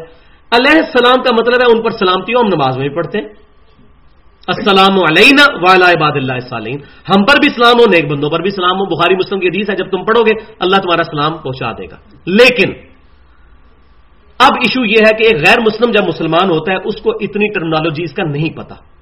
اوائڈ کرنا چاہیے ہمیں جو کامن ٹرمز ہیں رضی اللہ تعالیٰ عنہ صحابہ کے لیے, محدثین کے لیے رحمہ اللہ, اگرچہ رضی اللہ تعالیٰ عنہ بھی ان کے لیے کہنا جائز ہے, دعا کے طور پہ اللہ ان سے راضی ہو, لیکن اس سے بچنا چاہیے. علیہ السلام صرف پروفٹس کے لیے استعمال کریں تاکہ جو امبیگوٹی ہے وہ کلیئر. بلکہ ہم قائل ہیں اس کے, جواز کا فتویٰ موجود ہے, کوئی ایسا مسئلہ نہیں ہے, لیکن جب فرق کرنا ہے, اب عام آدمی جو ہے اس کے سامنے اب شیخ عبد القادر جیلانی رضی اللہ تعالیٰ عنہ جب کہا جائے گا وہ کہے گا پتہ نہیں یہ کون سے صحابی ہیں, غیر مسلم کو تو نہیں بیچارے کو پتا. تو اس طریقے سے وہ ٹرمز استعمال کرنی چاہیے جن کی وجہ سے امبیگوٹی نہ ہو کریٹ. باقی جائز ناجائز والا کوئی چکر نہیں ہے اس کے اندر. اب میں یہاں پر یہ بات بھی ایڈریس کر دوں کہ اگرچہ سیدنا حسن رضی اللہ تعالیٰ عنہ نے حضرت معاویہ کے ہاتھ پر بیعت کر لی تھی, صحیح بخاری میں کتاب الفتن چیپٹر میں انٹرنیشنل نمبرنگ کے مطابق 7109 نمبر حدیث ہے کہ 40,000 کا لشکر لے کر حضرت حسن جب نکلے سیدنا معاویہ کے مقابلے پر, تو سیدنا عمر بن عاص رضی اللہ تعالیٰ عنہ نے کہا معاویہ میں وہ لشکر دیکھ رہا ہوں کہ یہ ہماری تکہ بوٹی کر دے گا, جب تک ہمیں بھگا نہ لے یہ واپس نہیں جائیں گے. انہوں نے موت پر بیعت کی حضرت حسن کے ہاتھ پہ. تو حضرت معاویہ نے کہا پھر کیا کیا جائے, صلح کر لیتے ہیں. تو انہوں نے صلح آفر کی, اور سورۃ الانفال پڑھ لیں قرآن پاک میں اللہ تعالیٰ نے فرمایا کہ جنگ کے دوران کافر بھی صلح کا کہے نا تو اس سے صلح کر لو. حضرت معاویہ تو پھر بھی مسلمان تھے. نبی صلی اللہ علیہ وسلم نے صلح حدیبیہ پہ کیوں صلح کی, کتنے صحابہ غصے میں آئے. سیدنا عمر رضی اللہ تعالیٰ سے تھوڑی سی گستاخی بھی ہو گئی اس مسئلے میں, بعد میں روتے تھے صلح کے معاملے میں کہ یا رسول اللہ کیا ہم سچے نہیں ہیں, ہم کیوں دب کے صلح کر رہے ہیں. لیکن صلح کی کیونکہ قرآن پاک کا حکم تھا. تو حضرت حسن رضی اللہ تعالیٰ عنہ کو جب صلح آفر کی گئی تو انہوں نے آفر قبول کر لی, کمپرومائز کیا, ان کی انکساری ہے. اور محدثین اس پہ لکھتے ہیں کہ اللہ کی کروڑوں رحمتیں ہوں اس بندے پر, اس بندے نے اپنی پوسٹ چھوڑ دی. کون چھوڑتا ہے اپنی پوسٹ؟ یہ ظلم ہے کہ کوئی کہے کہ حضرت معاویہ کی وجہ سے صلح ہوئی ہے. حضرت معاویہ کی وجہ سے اگر صلح ہوتی تو وہ پوسٹ اپنی چھوڑتے ہیں, جو اپنی سیٹ چھوڑتا ہے اس کی وجہ سے صلح ہوتی ہے. اسی لیے صحیح بخاری کے الفاظ اسی حدیث میں 7109 بخاری کتاب الفتن میں موجود ہے. نبی صلی اللہ علیہ وسلم نے حضرت حسن کو گود میں اٹھایا ہوا ہے, اور یہ حدیث علامات نبوت والے چیپٹر میں, حضور کی غیبی خبروں والے چیپٹر میں بھی حضرت امام بخاری لے کر آئے ہیں. فرمایا میرا یہ بیٹا سید ہے, اپنی وفات کے 30 سال بعد کی آپ پیشن گوئی کر رہے ہیں, اس کی وجہ سے 2 مسلمانوں کے گروہوں میں صلح ہو جائے گی. یہ سید ہے, یہ بڑے پن کا مظاہرہ کرے گا, یہ سید ہے. اور واقعی بڑے پن کا انہوں نے مظاہرہ کیا اور مسلمانوں میں صلح ہوئی, اور وہ جو ایک باہمی خانہ جنگی تھی اس کا خاتمہ ہوا, اور مسلمانوں کو کافی حد تک سکون ملا سیدنا حسن رضی اللہ تعالیٰ عنہ کی اس دستبرداری سے. لوگوں نے بڑا کہا حضرت حسن کو کہ آپ بزدل ہیں, یہ ہیں, لیکن وہ تو ظاہر ہے کہ سمجھنے والے تھے, انہوں نے جو ڈسیزن کیا وہ بالکل ٹھیک ہے. لہذا اس کے اندر حضرت معاویہ رضی اللہ تعالیٰ عنہ کی توثیق بھی ثابت ہوتی ہے. میں نہیں مان سکتا کہ علی کا بیٹا ہو, نبی کا نواسا ہو, اور کسی کافر کے ہاتھ کے اوپر بیعت کر لے, وہ مر جائے گا, یہ کام نہیں کرے گا. تو سیدنا حسن نے سیدنا معاویہ رضی اللہ تعالیٰ عنہ کے ہاتھ پر بیعت کر کے ان کی توثیق کر دی. اس کے بعد سیدنا معاویہ رضی اللہ تعالیٰ عنہ کے بارے میں کوئی بندہ گالی گلوچ کرتا ہے اس کو آخرت کے عذاب سے ڈرنا چاہیے. لیکن لیکن لیکن سیدنا معاویہ رضی اللہ تعالیٰ عنہ نے جو غلطیاں کی اس کی وجہ سے امت جو آج تک نقصان بھگت رہی ہے کہ بادشاہ مرتا ہے اپنے بیٹے کو ولی عہد بنا کے جاتا ہے, اس کا وبال ان کے کندھوں پر رہے گا. ہم کوئی جھوٹی وکالت ان کی طرف سے نہیں کریں گے, نہ کسی محدث نے کی ہے. یہ ساری باتیں لکھ دی ہیں. امام نسائی نے تو یہاں تک بات کہہ دی کہ سیدنا معاویہ کی فضیلت کے لیے یہی کافی ہے کہ اللہ تعالیٰ ان کو صحابی ہونے کی وجہ سے چھوڑ دے گا جو کچھ انہوں نے امت کے ساتھ کیا. اسی پہ ناسبی ان پہ ٹوٹ پڑے, ان کو شہید کر دیا. دنیا کی تمام حدیث کی کتابوں میں سیاستہ کے جو بڑے امام احمد بن شعیب نسائی رحمۃ اللہ علیہ کا یوم جو ان کی وفات کا واقعہ وہ یہی لکھا ہوا ہے. حضرت علی کے فضائل پہ انہوں نے 194 حدیثوں پہ کتاب جمع کی تھی اور ان کی شہادت کا واقعہ. تو ہم جھوٹا دفاع، بلکہ میں کہتا ہوں الحمدللہ اس مسئلے میں بریلوی ہوں، دیوبندی ہوں، اہل حدیث ہوں، اہل سنت کے تینوں مکتبہ فکر جو اپنے آپ کو اہل سنت سمجھتے ہیں، ان کا بڑا ٹرو سٹانس ہے کہ ہم پروفٹ کے بعد کسی کو معصوم نہیں مانتے. ایون سیدنا ابوبکر کو بھی معصوم نہیں مانتے، اور نہ ہم روافظ کی طرح ان 12 اماموں کو معصوم مانتے ہیں. ہم کسی کو معصوم نہیں مانتے. پروفٹ کے بعد کوئی شخص معصوم نہیں ہے. معصوم عن الذنوب نہیں ہے، گناہوں سے کوئی بندہ بھی پاک نہیں ہے، کوئی بھی پاک نہیں ہے. خام خواہ وکالت. تو یہ کہنا جی اس میں کوئی صحابہ کی توہین ہو جاتی ہے اس طرح کی باتیں بیان کرنے سے، تو بھائی میرے یہ جو ہم واقعات بیان کرتے ہیں سنت کی اہمیت بیان کرنے کے لیے، ادھر نہیں توہین ہوتی. جب ہم کہتے ہیں کہ جامعہ ترمذی میں حدیث موجود ہے کہ عبداللہ بن عمر رضی اللہ تعالی عنہ نے حضرت عمر فاروق رضی اللہ تعالیٰ عنہ سے بغاوت کر دی تھی حج تمتع کے مسئلے میں، انہوں نے حج تمتع پہ پابندی لگائی. عبداللہ بن عمر نے کہا کہ میرے باپ پہ شریعت نازل نہیں ہوئی ہے، نبی صلی اللہ علیہ وسلم حج تمتع کرتے تھے، میں کروں گا. حضرت عمر نے اپنا فیصلہ واپس لیا. کئی فیصلے حضرت علی نے واپس لیے اپنے دور حکومت میں. تو جب ہم یہ واقعات بیان کرتے ہیں تو ہمارا مقصد کیا حضرت عمر کی توہین کرنا ہوتا ہے؟ مقصد یہ ہے کہ کتاب و سنت کی بالادستی بتائیں لوگوں کو.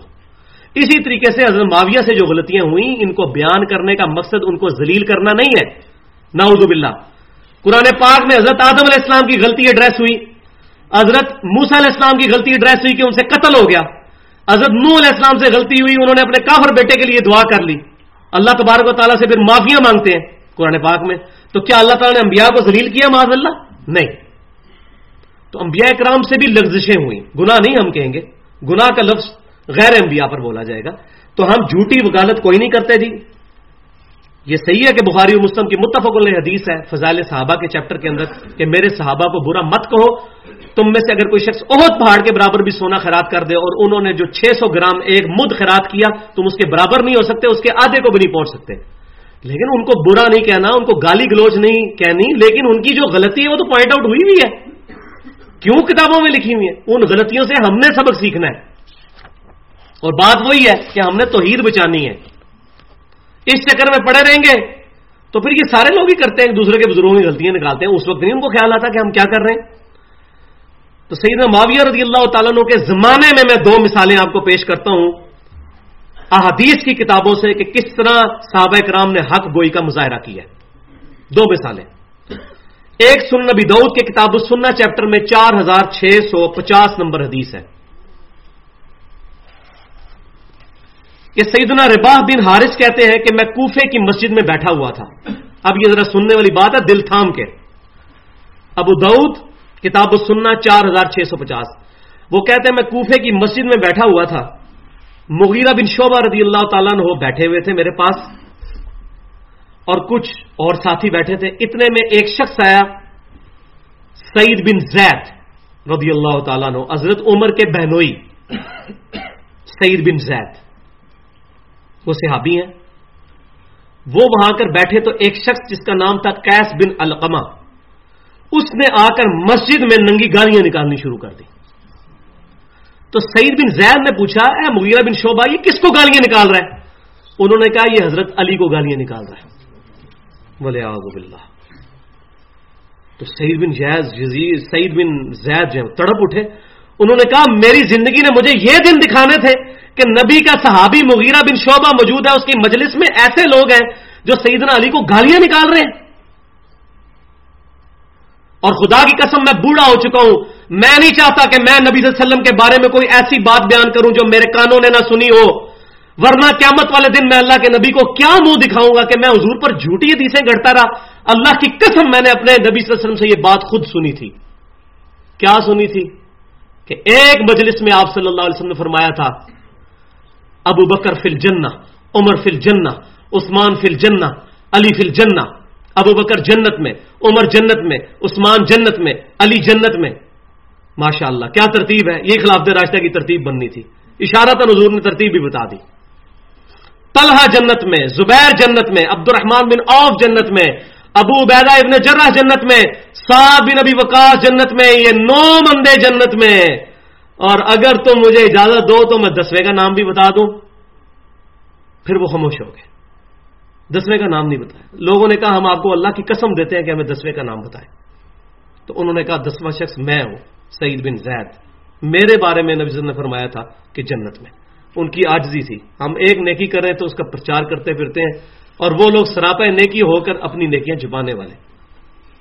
10واں بندہ میں ہوں جس کو جنت کی بشارت ملی. یہ حدیث انہوں نے کیوں بیان کی؟ حضرت علی کو گالیاں نکالی جا رہی تھی, تو انہوں نے حضرت علی کی فضیلت پہ یہ بیان کی, اور پھر فرمایا سن لو, تم میں سے ہر شخص کی اگر کسی کی عمر حضرت نوح علیہ السلام کے برابر بھی ہو جائے اور وہ اپنی زندگی نیکیوں میں گزار دے, میرے نبی کے ساتھ جس شخص نے ایک جہاد میں شرکت کی اور اس کے جسم پر مٹی لگ دی, اس کے برابر نہیں پہنچ سکتا وہ شخص.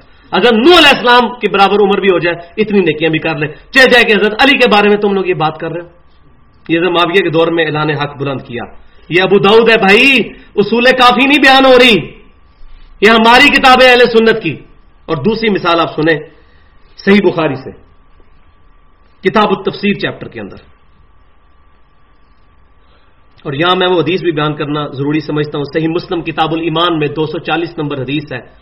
نبی صلی اللہ علیہ وسلم نے فرمایا, امام مسلم ایمان والے چیپٹر میں لے کے آئے کہ مومن ہی علی سے محبت رکھے گا اور منافق ہی علی سے بغض رکھے گا. محبت Ali is the litmus test of iman. یہ تھرمامیٹر ہے ایمان کا. علی کی محبت ہے تو ایمان ہے, علی کی محبت نہیں ہے تو بے ایمان ہے. لیکن علی کی محبت کا مطلب یہ نہیں کہ علی کو مشکل کشا بنا کر غائب میں پکارنا شروع کر دیا جائے, نہیں, یہ علی کی دشمنی ہے. علی اللہ کو پکارتے رہے, ہم بھی علی رضی اللہ تعالیٰ عنہ کے نقش قدم پر اللہ ہی کو پکاریں گے. اور وہ حدیث بھی یاد رکھیں, فضائل صحابہ میں احمد بن حنبل رحمۃ اللہ علیہ 2 حدیثیں لے کر آئے ہیں, موقوف روایتیں حضرت علی سے, کہ حضرت علی رضی اللہ تعالیٰ فرماتے ہیں کہ میری وجہ سے 2 فرقے گمراہ ہوں گے, ایک میری محبت میں غلوب کر کے اور ایک میری دشمنی میں غلوب کر کے. اور دوسری حدیث یہ ہے کہ میری وجہ سے 2 فرقے دوزخ میں جائیں گے, ایک میری محبت میں غلوب کر کے اور ایک میری دشمنی میں غلوب کر کے, روافض اور خوارج. شیعت ڈفرنٹ چیز ہے, شیعت میں اور رافضیت میں بھی فرق ہے. یہ ایک باریک چیز ہے, میں آپ کو بعد میں بتاؤں گا. رافضیت بالکل ڈفرنٹ چیز ہے. اگر کوئی حضرت علی رضی اللہ تعالیٰ کو پرائرٹی دیتا ہے باقی صحابہ پر, وہ رافضی نہیں ہوگا. رافضی وہ ہوگا جو باقی صحابہ کو برا کہے گا. تو میں رافضیت کی بات کر رہا ہوں, شیعت کی بات نہیں کر رہا. تو وہ شیعہ ہوگا جو حضرت علی رضی اللہ تعالیٰ عنہ کو باقی صحابہ پر پرائرٹی دیتا ہے لیکن گالی گلوچ نہ کرے. یہ بدقسمتی ہے کہ اکثر شیعہ اس وقت رافضی ہو چکے ہیں. یہ بدقسمتی ہے. البتہ کتابیں جو ہیں صحیح سند کے ساتھ وہ اس چیز کو سپورٹ نہیں کرتی. باقی جو عقائد کے معاملات ہیں وہ تو اپنی جگہ رہیں گے. تو دوسری مثال صحیح بخاری سے کتاب التفسیر چیپٹر میں سورۃ الاحقاف کی تفسیر میں امام بخاری رحمۃ اللہ علیہ انٹرنیشنل نمبرنگ کے مطابق 4827 نمبر حدیث لے کے آئے ہیں کہ مروان بن حکم کو سیدنا معاویہ رضی اللہ تعالیٰ عنہ نے مدینے کا گورنر بنایا.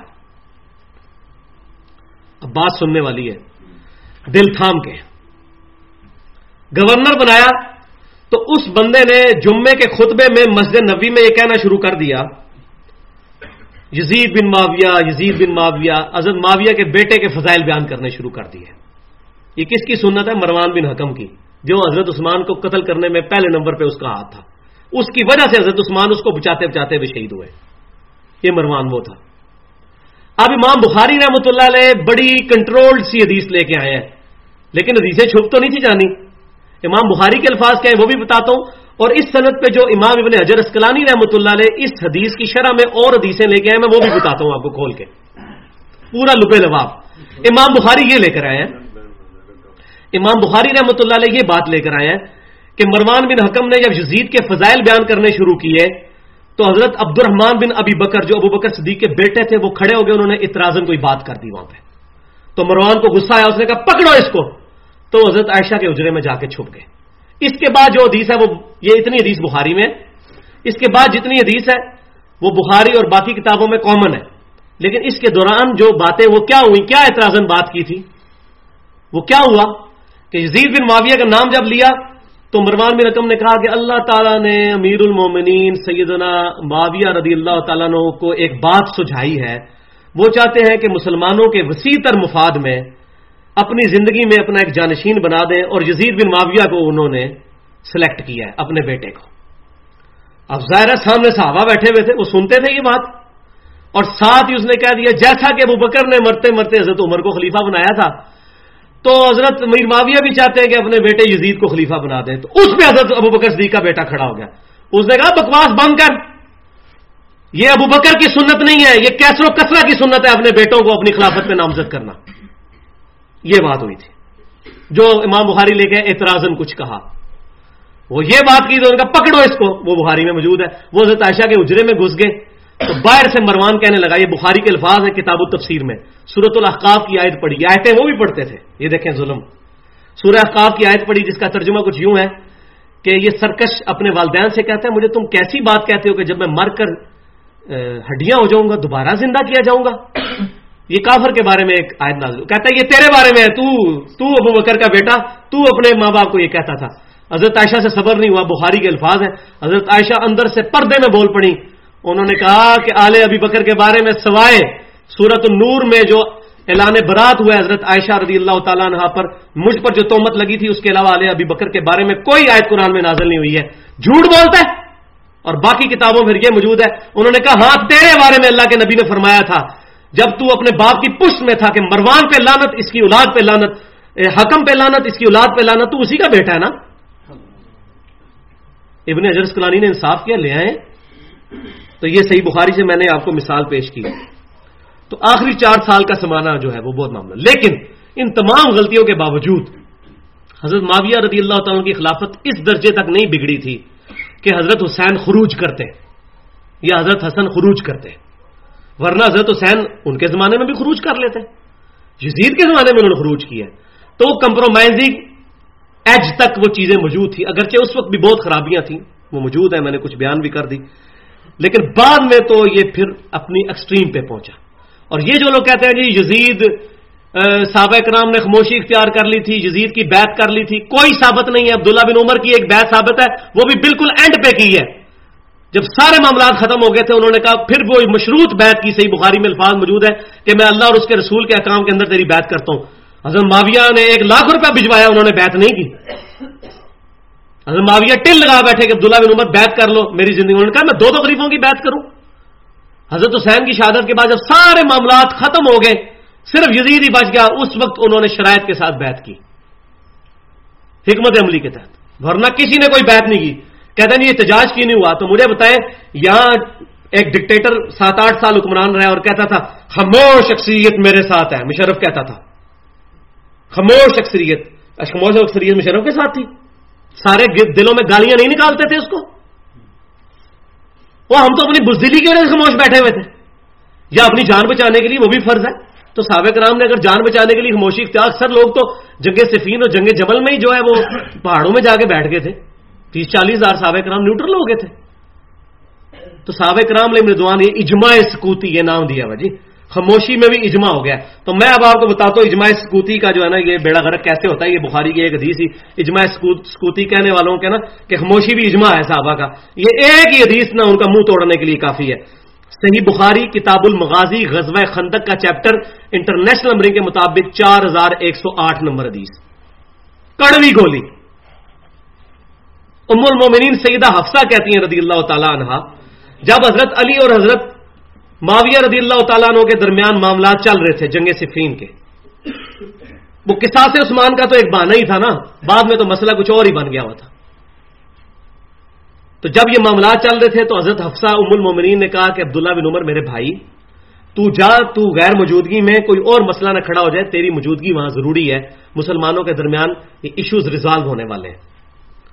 عبداللہ بن عمر بیچارے آگے اپنی بہن کی، اور ام المومنین ماں بھی لگتی تھی روحانی طور پہ اور بہن بھی، حضرت عمر کی بیٹی آئے تو حضرت معاویہ وہاں خطبہ دے رہے ہیں. 4108 نمبر حدیث صحیح بخاری غزوہ خندق کا چیپٹر. اب آپ کو سمجھ آئے گا یہ غزوہ خندق کے چیپٹر میں حدیث کیوں آئی ہوئی ہے. امام بخاری کتنے سمجھدار تھے، کس طریقے سے انہوں نے اپنی بات انجیکٹ کر دی ہے. حضرت معاویہ خطبہ دے رہے ہیں. حضرت معاویہ کو کسی نے یہ بات بتا دی کہ حضرت عبداللہ بن عمر خلیفہ بننا چاہتے ہیں. تو ان کے ذہن میں ایک بات بیٹھ گئی، انسان تھے ظاہر ہے، کوئی پیغمبر تو نہیں تھے. تو انہوں نے عبداللہ بن عمر کی طرف اشارہ کرتے ہوئے کنایے سے بات کی کہ جس کو خلافت کا شوق ہے نا، اپنا سر ذرا اٹھائے، میں اس سے اور اس کے باپ سے زیادہ خلافت کا حقدار ہوں، ولیعوذ باللہ تعالی۔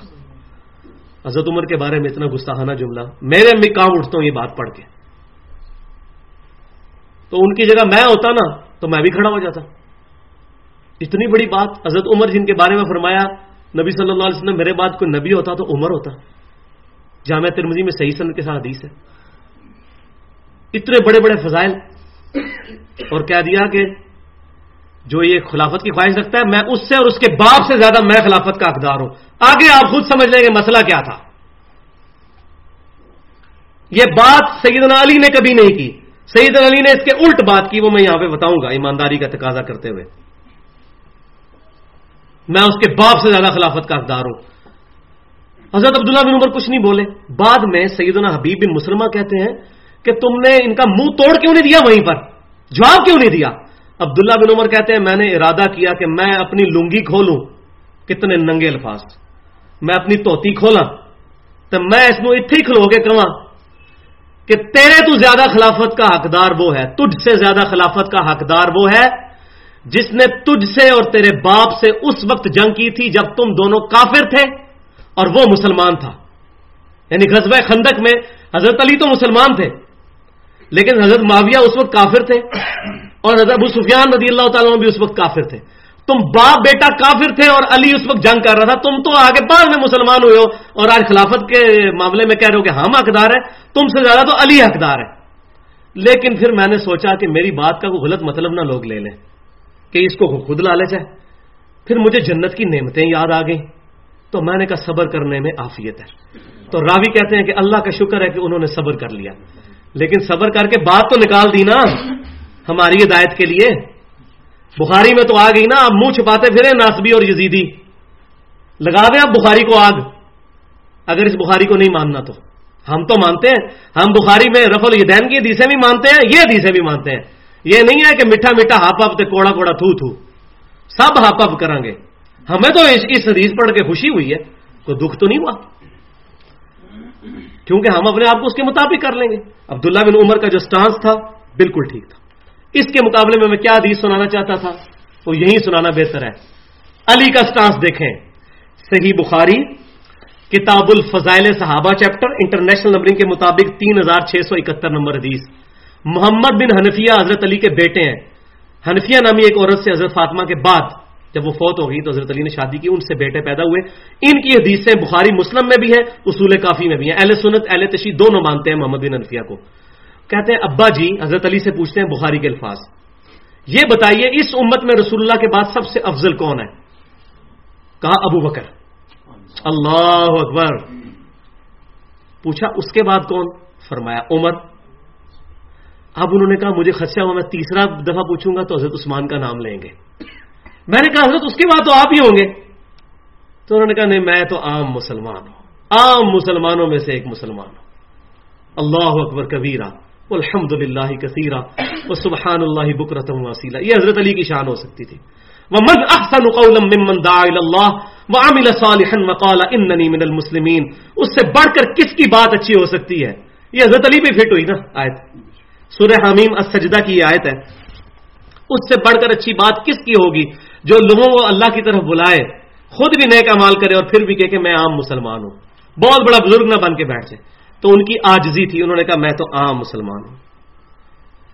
مگر سیدنا حسین رضی اللہ تعالیٰ عنہ وہ دل میں نہیں رکھ سکتے تھے، میں نے بتایا ان کے جینز پروفٹ کے جینز تھے، ان کا خون پروفٹ کا، تو انہوں نے آ کر باطل کو للکارنا تھا۔ انہوں نے پیسو ریزسٹنس کر کے اپنے خاندان کے 72 لوگ شہید کروا دیے۔ پیسو ریزسٹنس تھی، وہ لڑائی کرنے کے لیے کوئی بندہ جائے بیوی بچے چھوٹے چھوٹے بچے ساتھ لے کے جاتا ہے صرف اپنا پروٹیسٹ ریکارڈ کرنے کے لیے کہ بس کر، بڑی شریعت کی تو نے دھجیاں بکھیر لی، پیسو ریزسٹنس کی۔ اب آئیں اس کے دوسرے حصے کی طرف، اور میں یہاں پر وہ بات بھی کر دوں کہ جو شعر بہت زبردست شاعر نے کہا ہے کہ قتل حسین اصل میں مرگ یزید ہے، اسلام زندہ ہوتا ہے ہر کربلا کے بعد۔ یہ حقیقت ہے، کنکلوڈ ہے کہ سیدنا حسین رضی اللہ تعالیٰ عنہ نے قیامت تک کے لیے یہ درس دے دیا ہے۔ اب حکمران کبھی حضرت حسین کی بات نہیں ہونے دیں گے. اگر ہوں گے تو وہ دوسرے والے مسئلے پٹن پٹان پہ وہ کریں گے کہ ٹھیک ہے نوحے چلاؤ ٹی وی پہ خلاف شرع کام کرو. یہ نہ بات کرو کہ حضرت حسین جب کھڑے ہوئے تھے آج کا یزید امریکہ ہے اس کے خلاف کھڑا ہونا ہے. یہ نہ بات کرو. ان چکروں میں ڈالی رکھو امت کو تاکہ جو حضرت حسین کی فکر تھی وہ پیچھے رہ جائے. تو وہ اس کے اندر کامیاب ہو گئے غیر مسلم طاقتیں. تو اب دوسرے حصے کی طرف اور اس کا آخری حصہ وہ یہ ہے فضائل اہل بیت شہادت حسین یزید بن معاویہ کا کردار قسطنطنیہ والی جو حدیث ہے اس کا کیا مصداق ہے اور آخر میں یزید کے 3 سیاہ کارنامے اس کو میں انشاءاللہ ایڈریس کروں گا.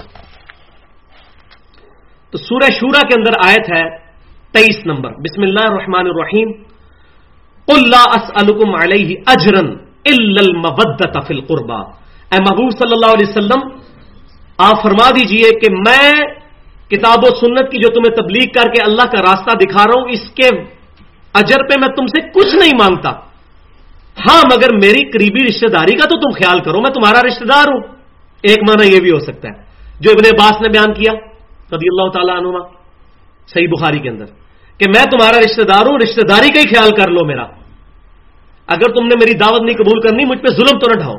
اور ایک دوسرا معنی ہے جو ان کے شاگرد سیدنا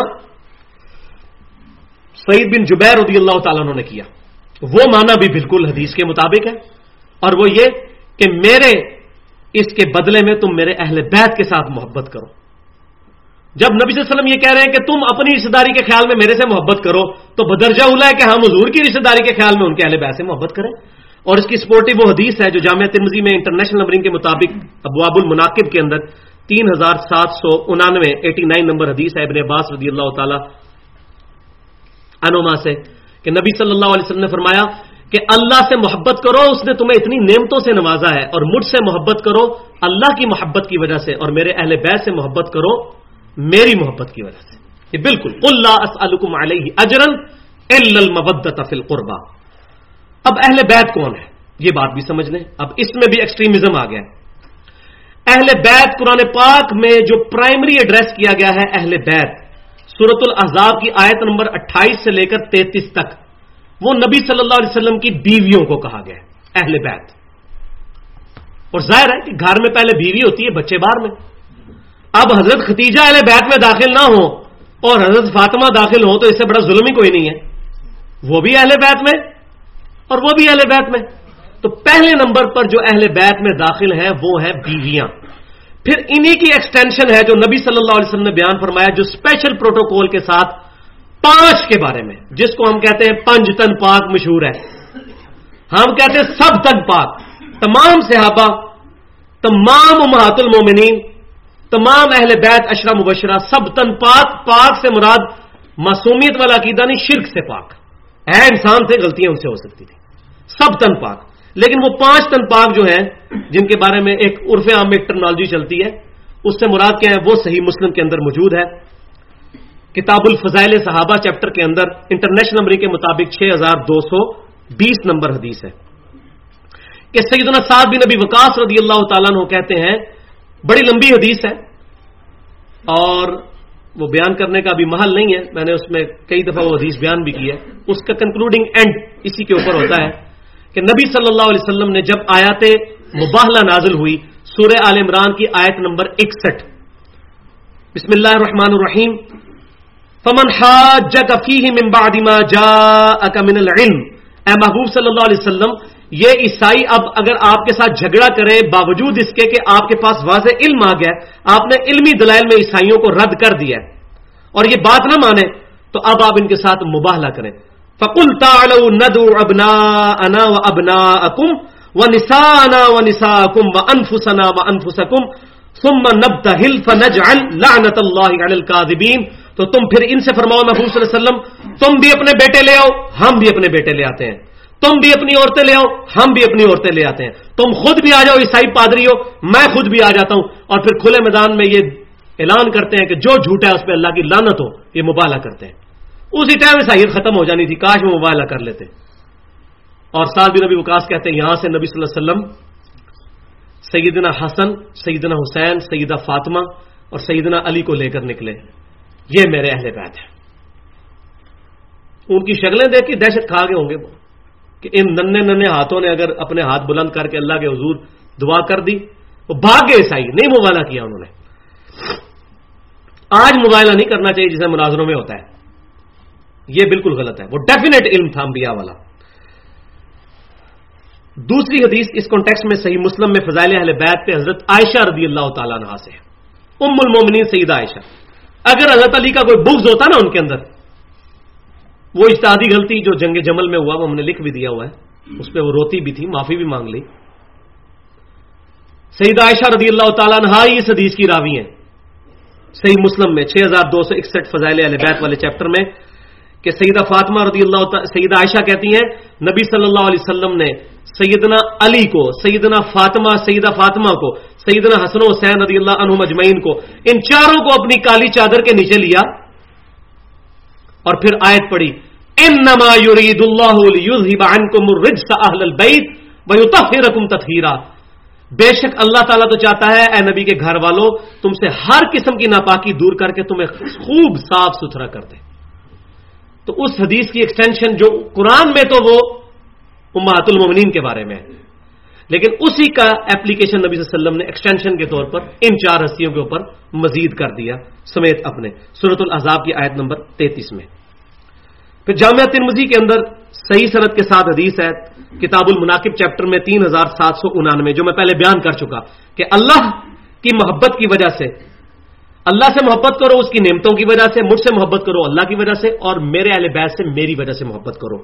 چوتھی حدیث صحیح بخاری کتاب المناقب میں انٹرنیشنل نمبرنگ کے مطابق 3751 نمبر حدیث ہے، اور یہ سیدنا ابوبکر کا قول ہے خلیفہ اول کا.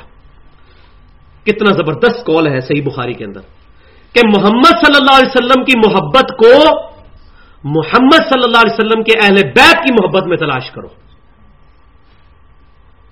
بخاری اور مسلم کی متفق علیہ حدیث ہے تم میں سے کوئی شخص اس وقت مؤمن ہی نہیں ہو سکتا جب تک کہ میں اسے اس کے ماں باپ اولاد سب لوگوں سے بڑھ کر عزیز نہ ہو جاؤں. اور سیدنا ابوبکر کہہ رہے ہیں نبی صلی اللہ علیہ وسلم سے محبت کرنی ہے تو آپ صلی اللہ علیہ وسلم کے اہل بیت میں اس محبت کو تلاش کرو. اب درس کا کنکلوڈنگ رخ طے ہوتا ہے سیدنا حسین کے حوالے سے انشاءاللہ تعالی. سیدنا حسین کے کیا فضائل ہیں، کچھ چیزیں تو بیان ہو چکی، کچھ حدیثیں میں اس میں ایڈریس کروں فضائل اہل بیت میں. مزید 5 نمبر حدیث جامعہ ترمذی میں ابواب المناقب چیپٹر میں 3781 نمبر حدیث ہے. یہ حدیث مسند امام احمد میں بھی موجود ہے اور حاکم میں بھی اور صحیح ابن خزیمہ میں کہ نبی صلی اللہ علیہ وسلم فرماتے ہیں، راوی ہیں سیدنا حذیفہ بن یمان رازدار رسول، کہ میرے پاس آج ایک ایسا فرشتہ آیا جو آج سے پہلے کبھی نہیں دنیا پہ اترا تھا، کو خاص خبر لے کر آیا، اور اس نے مجھے خبر دی ہے کہ فاطمہ رضی اللہ تعالیٰ عنہا جنتی عورتوں کی سردار ہے اور میرے دو نواسے حسن اور حسین جنتی نوجوانوں کے سردار ہیں. فرشتہ خبر دینے آیا ہے، کیا رشتہ داری کی وجہ سے؟ نہیں، وہ میں پہلے بتا چکا، بہت بڑا کام مستقبل میں ہونے والا تھا ان سے. اور مستدل الحاکم کے الفاظ اس کے ساتھ یہ ہے کہ حسن اور حسین جنتی نوجوانوں کے سردار ہیں اور ان کے والد ان سے بھی افضل ہیں. اور ان کے والد سے افضل کون ہے؟ سیدنا ابوبکر اور عمر اور عثمان، جن کو حضرت علی نے خود کہہ دیا مجھ سے افضل. میں بخاری کی حدیث پہلے سنا چکا ہوں صحیح بخاری میں کتاب الفضائل میں 3671 نمبر حدیث کہ رسول اللہ کے بعد سب سے افضل ابوبکر اور پھر عمر رضی اللہ تعالیٰ. اور ابو داؤد میں حدیث ہے کہ عبداللہ بن عمر کہتے ہیں نبی صلی اللہ علیہ وسلم ہم میں موجود تھے اور ہم ترتیب لگایا کرتے تھے کہ سب سے افضل ابوبکر پھر عمر پھر عثمان، اور نبی صلی اللہ علیہ وسلم ہم میں موجود تھے، ہم یہ ترتیب بولا کرتے تھے.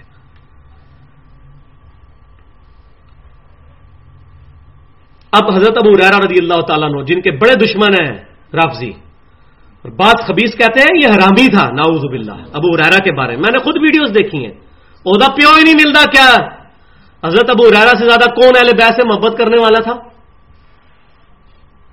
کہاں انہوں نے سٹانس لیا ہے اہل بیت کے لیے، وہ آپ کو پتہ چل جائے گا. یہ سب سے کریٹیکل حدیث ہے جو حضرت ابو ہریرہ نے روایت کی ہے کہ نبی صلی اللہ علیہ وسلم نے فرمایا جس نے حسن اور حسین سے محبت کی اس نے مجھ سے محبت کی، اور جس نے حسن اور حسین سے بغض رکھا اس نے مجھ سے بغض رکھا. ولی اعوذ باللہ تعالی، بے ایمان ہی ہو گیا وہ تو. بغض والی حدیث حضرت ابو ہریرہ نے بیان کیا، یہ کیسے ہو سکتا تھا وہ بغض رکھتے ہیں اہل بیت سے؟ لہذا صحیح مسلم کی حدیث سن لیں کہ حضرت ابو ہریرہ کا فرمان ہے کہ میرے بارے میں نبی صلی اللہ علیہ وسلم نے یہ دعا کی تھی کہ ابو ہریرہ سے اور اس کی ماں سے مومن ہی محبت کرے گا، منافق نہیں۔ منافق ہے جو ابو ہریرہ کے بارے میں کوئی زبان درازی کرتا ہے رضی اللہ تعالیٰ عنہ۔ اور 7ویں حدیث جامعہ ترمذی میں انٹرنیشنل نمبرنگ کے مطابق یہ جو میں نے حدیث بیان کی کہ ان دونوں سے محبت کرو، جو بغض رکھے گا وہ مجھ سے بغض رکھے گا، مسند امام احمد میں جلد نمبر 2 میں صفحہ نمبر 282 پر انٹرنیشنل نمبرنگ کے مطابق 7863 نمبر حدیث ہے۔ میں نمبرنگ صاحب بتا رہا ہوں، یہ انشاءاللہ تعالی قیامت تک کے لیے ایک بہت بڑا ایسٹ تیار ہو رہا ہے، یہ میں آپ کو بتا رہا ہوں جو آج گفتگو ہو رہی ہے اس کانٹیکسٹ میں۔ تھوڑا اور صبر کر لیں، انشاءاللہ تعالی یہ گفتگو کنکلوڈ ہو جائے گی۔ تو 7ویں حدیث جامعہ ترمذی میں انٹرنیشنل نمبرنگ کے مطابق 3775 نمبر حدیث ہے کہ یعلا بن مروہ رضی اللہ تعالیٰ عنہ کہتے ہیں کہ نبی صلی اللہ علیہ وسلم نے فرمایا حسین مجھ سے ہے، میں حسین سے ہوں، اللہ اس سے محبت کرے جو حسین سے محبت کرے۔ یہ میرے نبی کی دعا ہے، آپ سب گواہ ہو جائیں کہ میں سیدنا حسین رضی اللہ تعالیٰ عنہ سے، ان کے بھائی سے، ان کے والد سے، ان کی والدہ سے، تمام صحابہ سے، تمام تابعین تبع تابعین جو صحیح العقیدہ ہیں اور تمام محدثین سے محبت کرتا ہوں، اے اللہ ان کی وجہ سے اب تو بھی مجھ سے محبت فرما، آمین۔ اور یہ دعا ہم سب کے حق میں قبول و منظور فرما۔ تو تمام امہات المومنین سے محبت، سب سے محبت۔ اب آئیں کربلا کی طرف۔ تو تاریخ اکثر جھوٹی ہے، تاریخ میں نے پہلے بتایا 2 نمبریاں ہوئی ہیں، بڑی بڑی کتابیں لکھی ہیں، اللہ تعالیٰ نے گورنمنٹ آف پاکستان کے ذریعے کئی کتابوں پہ پابندی بھی لگوا دی ہے، ناسبیوں نے کتابیں لکھی، کافی کتابوں پہ پابندی لگ چکی ہوئی ہے۔ تاریخی روایتیں چن چن کے جنہوں کہنا نا وہ گند تے بہندا ہے، جڑا گندا ہوتا ہے نا وہ گند ہوتے جا کے، گندی مکھی گند ہوتے بہندی ہے، تو تاریخی روایتیں ڈھونڈ ڈھونڈ کے حدیثوں کا مقابلہ کیا۔ تو یہ تاریخی روایتوں کا حدیث کا مقابلہ کیا ہوگا؟ تاریخی روایتوں پہ آنا ہے تو پھر تمہارے پاس 10 ہوں گی، ہمارے پاس 1000 ہوں گی پیش کرنے کے لیے، تو اس میدان میں بھی تم مقابلہ نہیں کر سکتے۔ تو صحیح احادیث کے ساتھ سیدنا حسین رضی اللہ تعالیٰ عنہ کا جو قیام ہے اس کے اوپر میں ایڈریس کروں گا کہ اس وقت کون سے ایسے حالات بن گئے تھے۔ تو اس پہ تو گھنٹوں چاہیے، لیکن میں 5 بڑی بڑی چیزیں اس میں بیان کروں کہ جو بڑے ایشوز تھے جس کی وجہ سے حضرت حسین رضی اللہ تعالیٰ عنہ کو سٹانس لینا پڑا۔ پہلی حدیث صحیح بخاری اور مسلم کی متفق علیہ حدیث ہے، پورا چیپٹر ہے صحیح بخاری میں اور صحیح مسلم میں، نماز کے چیپٹر میں تکبیرات کا بیان کہ بنو امیہ کے دور کے اندر تکبیریں کہنا چھوڑ دی تھی ان ظالموں نے حضرت علی کے بغض کی وجہ سے، صرف پہلی تکبیر کہتے تھے اللہ اکبر، پھر منہ وٹ کے نماز پڑھتے تھے۔ حضرت ابو ہریرہ رضی اللہ تعالیٰ عنہ کو جب گورنر بنایا گیا، ان کو بھی گورنر جب مدینے کا بنایا گیا تو انہوں نے سنت کے مطابق نماز پڑھنی تھی، انہوں نے نماز پڑھائی اور ہر اٹھک بیٹھک پہ اللہ اکبر کا سوائے رکوع سے اٹھتے ہوئے سمی اللہ لمن حمیدہ ربنا لک الحمد، اور پھر انہوں نے سلام پھیر کے کہا اللہ کی قسم میں تم سب سے زیادہ نبی صلی اللہ علیہ وسلم کی نماز سے واقف ہوں، اللہ کے نبی وفات تک یہی نماز پڑھتے رہے کہ آپ اللہ اکبر کہتے تھے ہر اٹھک بیٹھک پہ سوائے رکوع سے اٹھتے ہوئے سمی اللہ لمن حمیدہ ربنا لک الحمد۔ اور صحیح بخاری میں اسی چیپٹر میں موجود ہے، انٹرنیشنل نمبرنگ کے مطابق صحیح مسلم میں یہ چیپٹر ہے، صحیح مسلم میں 867 سے 873 اور صحیح بخاری میں 784 سے 799 تک۔ ابن عباس رضی اللہ تعالیٰ عنہ کو ایک بندے نے آ کے کہا کہ آج میں نے مکے میں ایک پاگل کے پیچھے نماز پڑھی ہے، صحیح بخاری کے الفاظ ہیں، وہ پاگل کیا کر رہا تھا وہ سن لیں۔ ابن عباس نے کہا وہ پاگل کون پاگل؟ اس نے کہا وہ اس نے 22 دفعہ اللہ اکبر کہا 4 رکعتوں میں، وہ 22 دفعہ ہی ہوتا ہے اللہ اکبر، یعنی یہ سنت ہی ختم کر دی تھی بنو امیہ نے۔ تو حضرت ابن عباس نے کہا اور تیری ماں تجھے روئے، یہ ابو القاسم صلی اللہ علیہ وسلم کی سنت ہے، تو اس کو پاگل کہہ رہا ہے؟ یہ تو سنت ہے۔ اسی میں ہے کہ عمران بن حسین رضی اللہ تعالیٰ عنہ حضرت علی کو ملنے گئے، حضرت علی کے پیچھے نماز پڑھی تو انہوں نے ہر اٹھک بیٹھک پہ کہا اللہ اکبر اللہ اکبر۔ تو جب نماز سے فارغ ہوئے تو عمران بن حسین رضی اللہ تعالیٰ عنہ کہتے ہیں آج علی نے مجھے وہ نماز یاد کروا دی جو نبی صلی اللہ علیہ وسلم پڑھا کرتے تھے، آپ صلی اللہ علیہ وسلم اللہ اکبر کہا کہ اس کا مطلب بنو امیہ نے اتنی بڑی بدعت جاری کر دی تھی، دین کا جنازہ۔ آج الحمدللہ پوری امت کا اتفاق ہے تکبیرات کے اوپر، یہ الحمدللہ حضرت حسین کی قربانی سے یہ مسئلہ حل ہوا۔ دوسری مثال سنن نسائی میں کتاب الحج چیپٹر میں، مناسک حج والے چیپٹر میں انٹرنیشنل نمبرنگ کے مطابق 3007 نمبر حدیث ہے، تلبیہ عرفات میں تلبیہ کہنا، لبیک اللہم لبیک لبیک لا شریک لک لبیک، یہ والا تلبیہ۔ سعید بن جبیر رضی اللہ تعالیٰ عنہ کہتے ہیں ابن عباس کا خیمہ لگا ہوا تھا، سنن نسائی ہے، کتاب الحج چیپٹر ہے، 3007 نمبر حدیث ہے، ابن عباس کا خیمہ لگا ہوا ہے عرفات کے میدان میں، وہ کہتے ہیں میں اس کی تلبیہ کی آواز نہیں سن رہا، لبیک اللہم لبیک لبیک لا شریک، تو یہ پتہ تو کرو. تو انہوں نے آ کے کہا کہ اے ابن عباس، یہ لوگ حضرت معاویہ کے ڈر کی وجہ سے تکبیر نہیں کہتے ہیں، یہ تلبیہ نہیں پڑھ رہے. تو حضرت ابن عباس رضی اللہ تعالیٰ عنہ کو غصہ آیا. سنن نسائی میں الفاظ ہے، انہوں نے کہا ان ظالموں نے علی کے بغض کی وجہ سے تلبیہ کہنا چھوڑ دیا ہے. پھر انہوں نے باہر نکل کے تلبیہ بلند آواز سے کہا لبیک اللہم لبیک، یہ اعلان جنگ. اور یہی حدیث سنن بہیقی میں اور مستدرک الحاکم میں صحیح سند کے ساتھ موجود ہے. ابن عباس کے یہ الفاظ بھی ہیں، اللہ کی لعنت ہو ان پر، علی کے بغض کی وجہ سے تلبیہ کہنا چھوڑ دیا. کہ علی اونچی آواز میں تلبیہ کہتے تھے، علی خود کہتا تھا، نبی صلی اللہ علیہ وسلم کہا کرتے تھے. صحیح مسلم میں کتاب الحج چیپٹر میں جو سب سے لمبی حدیث ہے حج کی، وہ حدیث چلتی ہے حضرت علی اور نبی صلی اللہ علیہ وسلم کے درمیان ہے. اس کا کنکلوژن ہے کہ 100 اونٹ تھے، 63 نبی صلی اللہ علیہ وسلم نے خود قربان کیے، باقی 37 حضرت علی کو کہا تم قربان کرو. اور پھر کنکلوڈ ہوتی ہے کہ پھر سارے 100 اونٹوں میں سے ایک ایک ٹکڑا لے کر ایک ہنڈیا پکائی گی حضرت علی نے، اور نبی صلی اللہ علیہ وسلم نے بیٹھ کے کھانا کھایا. تو حضرت علی کا پورا حج حضور کے ساتھ تھا. تو بنو امیہ نے یہ ظلم کیا. یہ نسائی میں بھی الفاظ موجود ہے، بغض علی کی وجہ سے. تیسری مثال، دل کو تھام کے سنیں. ممبروں سے گالیاں نکالی جاتی تھی حضرت علی کو. ایک تو مثال میں دے چکا ہوں پہلے، مغیرہ بن شعبہ والی. اب مسلم میں سنیں، مسلم میں صحیح مسلم میں انٹرنیشنل نمبرنگ کے مطابق 6229 نمبر حدیث، امام مسلم کے قربان جاؤں، حضرت علی کے فضائل میں حدیث لے آیا. یہ کچھ نہیں چھپایا امت سے.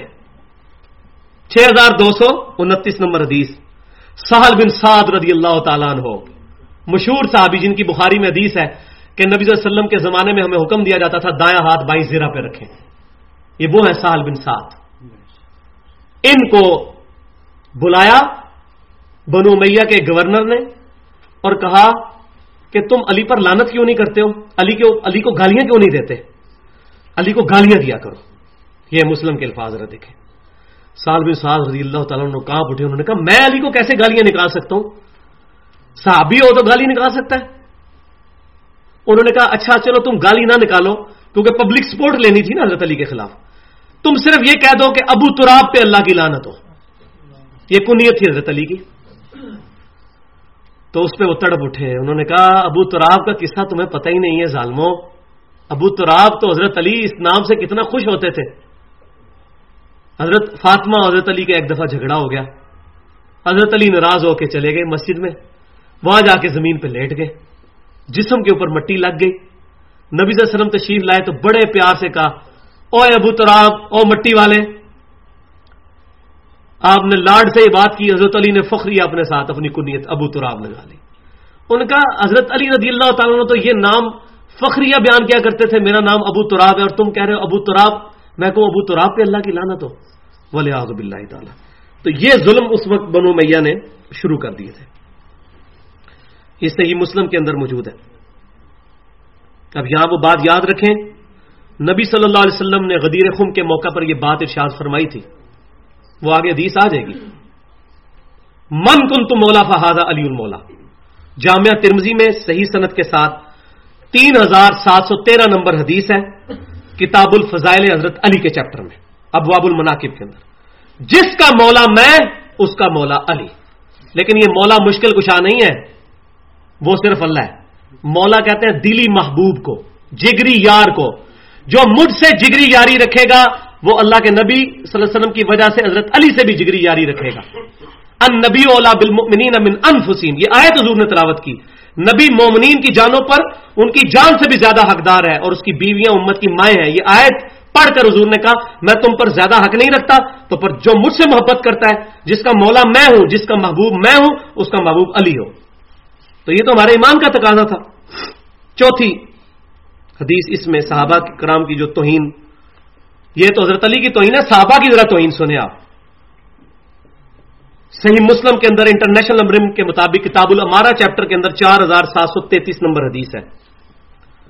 عائد بن عمر رضی اللہ تعالیٰ عنہ عبید اللہ ابن زیاد کے پاس آئے. یہ وہ خبیث ہے جو حضرت حسین کے سر پہ چھڑیاں مارتا تھا جب ان کا سر لا کے سامنے رکھا گیا. بخاری میں موجود ہے، آ جائے گا آگے. یہ وہ خبیث عبید اللہ ابن زیاد، یزید کا چہیتا ترین گورنر. جس طرح شوکت عزیز تھا نا مشرف کے لیے، اس طرح یزید کے لیے وہ چہیتا ترین گورنر. आयद बिन अमर उसको मिलने के लिए गए, सही मुस्लिम 4733 नंबर। कहा उबैदुल्लाह बेटा, इतने प्यार से बात की उन्होंने, कहा बेटा मैंने नबी सल्लल्लाहु अलैहि वसल्लम से ये खुद बात सुनी है कि सबसे जालिम चरवाहा वो है जो जालिम बादशाह हुक्मरान हो। जैसे चरवाहा अपनी भेड़ बकरियों का ख्याल रखता है ना, सबसे जालिम वो है जो हुक्मरान हो और जालिम हो, सबसे जालिम चरवाहा वो है। तो मैं तुझे वसीयत करता हूं कि पब्लिक के साथ जुल्म ना करना। उसने आगे से क्या बकवास की, उसने कहा तू तो मोहम्मद के साहबा का भूसा है। ये देखें कितनी जुबान दराजियां बनु उमैया की। फिर उनको भी गुस्सा आया, उन्होंने कहा नबी का साहबी भी कोई भूसा हो सकता है, और नबी का साहबा कोई भूसा नहीं था, भूसे तुम लोग हो जो बाकी बाद में बच गए हो, तुम लोग भूसे हो बनु उमैया के लोगों, नबी के साहबा को भूसा कहते हो। वलियाज़ुबिल्लाह। इसी की एक मिसाल सुन्न नबी दाऊद में किताब सुन्ना चैप्टर के अंदर मौजूद है, हौज़े कौसर वाले बाब में 4749 नंबर हदीस, उबैदुल्लाह इब्न ज़ियाद, ये वही खबीस आ गया। सुन्न नबी दाऊद किताब सुन्ना, एक सहाबी मिलने के लिए आए, बल्कि आए क्या उनको बुलवाया कि मैंने इससे एक मसला पूछना है, और यार तू उनके कदमों में हाजिर हो जाके सहाबा के। इमाम बुखारी ने एक हदीस के लिए कितने कितने हजार मील का सफर किया, और साहबी कहते हैं बुला मेरे दरबार, मैं उसको एक मसला पूछना है हौज़े कौसर के बारे कि हौज़े कौसर वाली हदीसां सही ने कि नहीं। जब वो बुलाया तो जरा उसके अल्फाज देखें, वो कहता है अच्छा, उस सहाबी को कहता है अबू बरज़ा रज़ी अल्लाह तआला अन्हु को, वो कहता है ओए मोहम्मदी गींडे मोटे, ये अल्फाज इस्तेमाल किए, मोहम्मदी गींडे मोटे, ये मैं पंजाबी में कह रहा हूं, मोटे गींडे, ओए ठिकने छोटे कद वाले मोटे मोहम्मदी। अबू बरज़ा रज़ी अल्लाह तआला अन्हु तड़प उठे, उन्होंने कहा मेरी जिंदगी ने मुझे ये दिन भी दिखाने थे कि नबी सल्लल्लाहु अलैहि वसल्लम की निस्बत मेरे लिए आर बन जाती, तू मोहम्मदी होने की वजह से। इससे यह भी पता चला कि सहाबा इकराम अलैहिम रिदवान मोहम्मदी निस्बत को पसंद करते थे। हम बदबख्त हैं कि हम हनफी शाफी जाफरी कहलवाते हैं, ये हमारी बदबख्ती है। अल्हम्दुलिल्लाह मैंने तो तौबा कर लिया और इसी तौबा की हम तबलीग करते हैं, मोहम्मदी के अलावा अगर कहलवाना है तो ये उसने बात की। और पांचवी मिसाल सही बुखारी और सही मुस्लिम दोनों में मौजूद है, सही मुस्लिम में जरा डिटेल के साथ है। सलातुल ईदैन वाला चैप्टर जो है 2053 नंबर हदीस है कि मरवान बिन अकम ने, और मैंने पहले भी बताया आपको उसका इशारा कि उसने तकबीरात जो है ईद की जो नमाज से पहले तकरीर शुरू कर दी थी खुतबा। तो अबू सईद खुदरी रज़ी अल्लाह तआला अन्हु वहां खड़े हुए, वो अबू सईद खुदरी को पकड़ के मिंबर की तरफ घसीट रहा है, क्या मेरी तकरीर सुनो, वो तकरीर को सुनते ही नहीं था। तो अबू सईद खुदरी रज़ी अल्लाह तआला ने कहा कि नहीं, नबी सल्लल्लाहु अलैहि वसल्लम पहले नमाज पढ़ाते थे फिर तकरीर करते थे, तुम भी इसी पर अमल करो। ठीक है, वो झगड़ा करते रहे, हत्ता कि उसने जब तकरीर शुरू की तो अबू सईद खुदरी रज़ी अल्लाह तआला वहां गुस्से से चले गए, ये कहते हुए कि खुदा की कसम तुम भलाई पर नहीं हो, उस जात की कसम जिसके कब्जे कुदरत में मेरी जान है, तुम भलाई पर नहीं हो, तुम भलाई पर नहीं हो। नबी सल्लल्लाहु अलैहि वसल्लम इस तरह नहीं किया करते थे, ये कह के वहां से चले गए। ये दीन का जनाब बेड़ा गर्क था। इस तरह की बहुत मिसालें। अब उसका आखिरी कंक्लूडिंग पोर्शन आ गया, सैयदना हुसैन की शहादत और करबला। ये कंक्लूडिंग जो इस पंफलेट के अंदर भी आखिरी सफा मौजूद है। सैयदना हुसैन रज़ियल्लाहु ताला अन्हु को यजीद के कहने पर इनडायरेक्टली, अब ये लाल मस्जिद में जो पाकिस्तान में वाकया हुआ है, मुशर्रफ कहता है कि मेरा कोई कसूर नहीं, वाकई सही कहता है, मुशर्रफ ने खुद तो गोली नहीं चलाई, लेकिन उसने सजा दी उनको। पीछे तो यही होते हैं, ये तो अपना उल्लू सीधा करने के लिए कहते हैं जी उबैदुल्लाह इब्न ज़ियाद ने किया, ये किया, पीछे कौन था? तू उसको नवाजता फिर रहा है उबैदुल्लाह इब्न ज़ियाद को, बाद में भी गवर्नरी पर रख रहा है और तू कह रहा है जी मेरा कोई कसूर नहीं है। ऐसी कोई बात नहीं है। तो नबी सल्लल्लाहु अलैहि वसल्लम ने पहले ही पेशन गोइयां इसके बारे में फरमाई थी। सही बुखारी में किताबुल मुनाकिब चैप्टर में इंटरनेशनल नंबरिंग के मुताबिक 3753 नंबर हदीस है। अब्दुल्ला बिन उमर रज़ियल्लाहु ताला अन्हुमा के पास एक इराक का शख्स आया, उसने कहा कि ये बताइए कि अगर कोई बंदा एहराम की हालत में मक्खी या मच्छर मार ले उसको क्या कफारा देना पड़ेगा? शिकार कर ले, कुरान पाक में आता है ना, कफारे आते हैं हदीस में, शिकार कर लो तो उसी तरह के बकरी वगैरह करो, तो मच्छर मार ले। ये इराकी था, ये इराकी इसी किस्म के मसले कूफी नजदी बयान करते हैं। ये वहीं से सारी ये फिक्र निकली है ना, जो इस किस्म के छोटे छोटे मसले हैं जी। 12 बंदे 12 ही नंगे, अदाया में लिखा हुआ है, बारह शरीयत में 12 बंदे नंगे हैं एक जंगल में, तो इमामत कौन कराएगा? ठीक है, आगे आप नहीं सुनेंगे क्या उन्होंने लिखा है उसमें। ٹھیک ہے، تو وہ والا چکر جی. یہ بتائیں اگر کوئی مکھی اور مچھر مار دے. عبداللہ بن عمر سے پوچھ رہے ہیں، بخاری میں الفاظ ہے، انہوں نے کہا ظالمو تم مجھ سے عراقیوں سوال کرتے ہو مچھر کے بارے میں، اور تم نے تو اللہ کے نبی کے نواسے کو شہید کر دیا جن کے بارے میں نے نبی صلی اللہ علیہ وسلم سے یہ بات سنی تھی کہ حسن اور حسین دنیا میں میرے دو پھول ہیں. تم نے نبی کے نواسے کو ذبح کر دیا، آج تمہیں مچھر اور مکھی کی فکر پڑی ہوئی ہے. اور صحیح مسلم میں کتاب الفتن چیپٹر میں انٹرنیشنل نمبرنگ کے مطابق 7297 نمبر حدیث ہے. آج نجدی والا مسئلہ بھی کلیئر کر لیں. یہ نجدی ہے کون ہے؟ سعودی عرب والے نہیں بیچارے، یہ عراقی ہے نجدی. سالم بن عبداللہ رضی اللہ تعالی عنہ رحمت اللہ علیہ، اور عبداللہ بن عمر کے بیٹے ہیں رضی اللہ تعالیٰ عنہ کے. وہ کہتے ہیں اے اہل عراق، نہ میں تم سے اس چھوٹی چیز کے بارے میں پوچھتا ہوں جو تم چھوٹے چھوٹے مسئلے پوچھتے ہو کہ مچھر مار دو، مکھی مار دو تو کیا کفارہ ہے، اور نہ اس بڑی چیز کے بارے میں تم سے میں پوچھتا ہوں جس پر تم آمادہ ہوگے، یعنی حضرت حسین کے قتل پر. تمہارے لیے اتنا ہی کافی ہے کہ میرے والد نے نبی صلی اللہ علیہ وسلم سے یہ بات سنی تھی.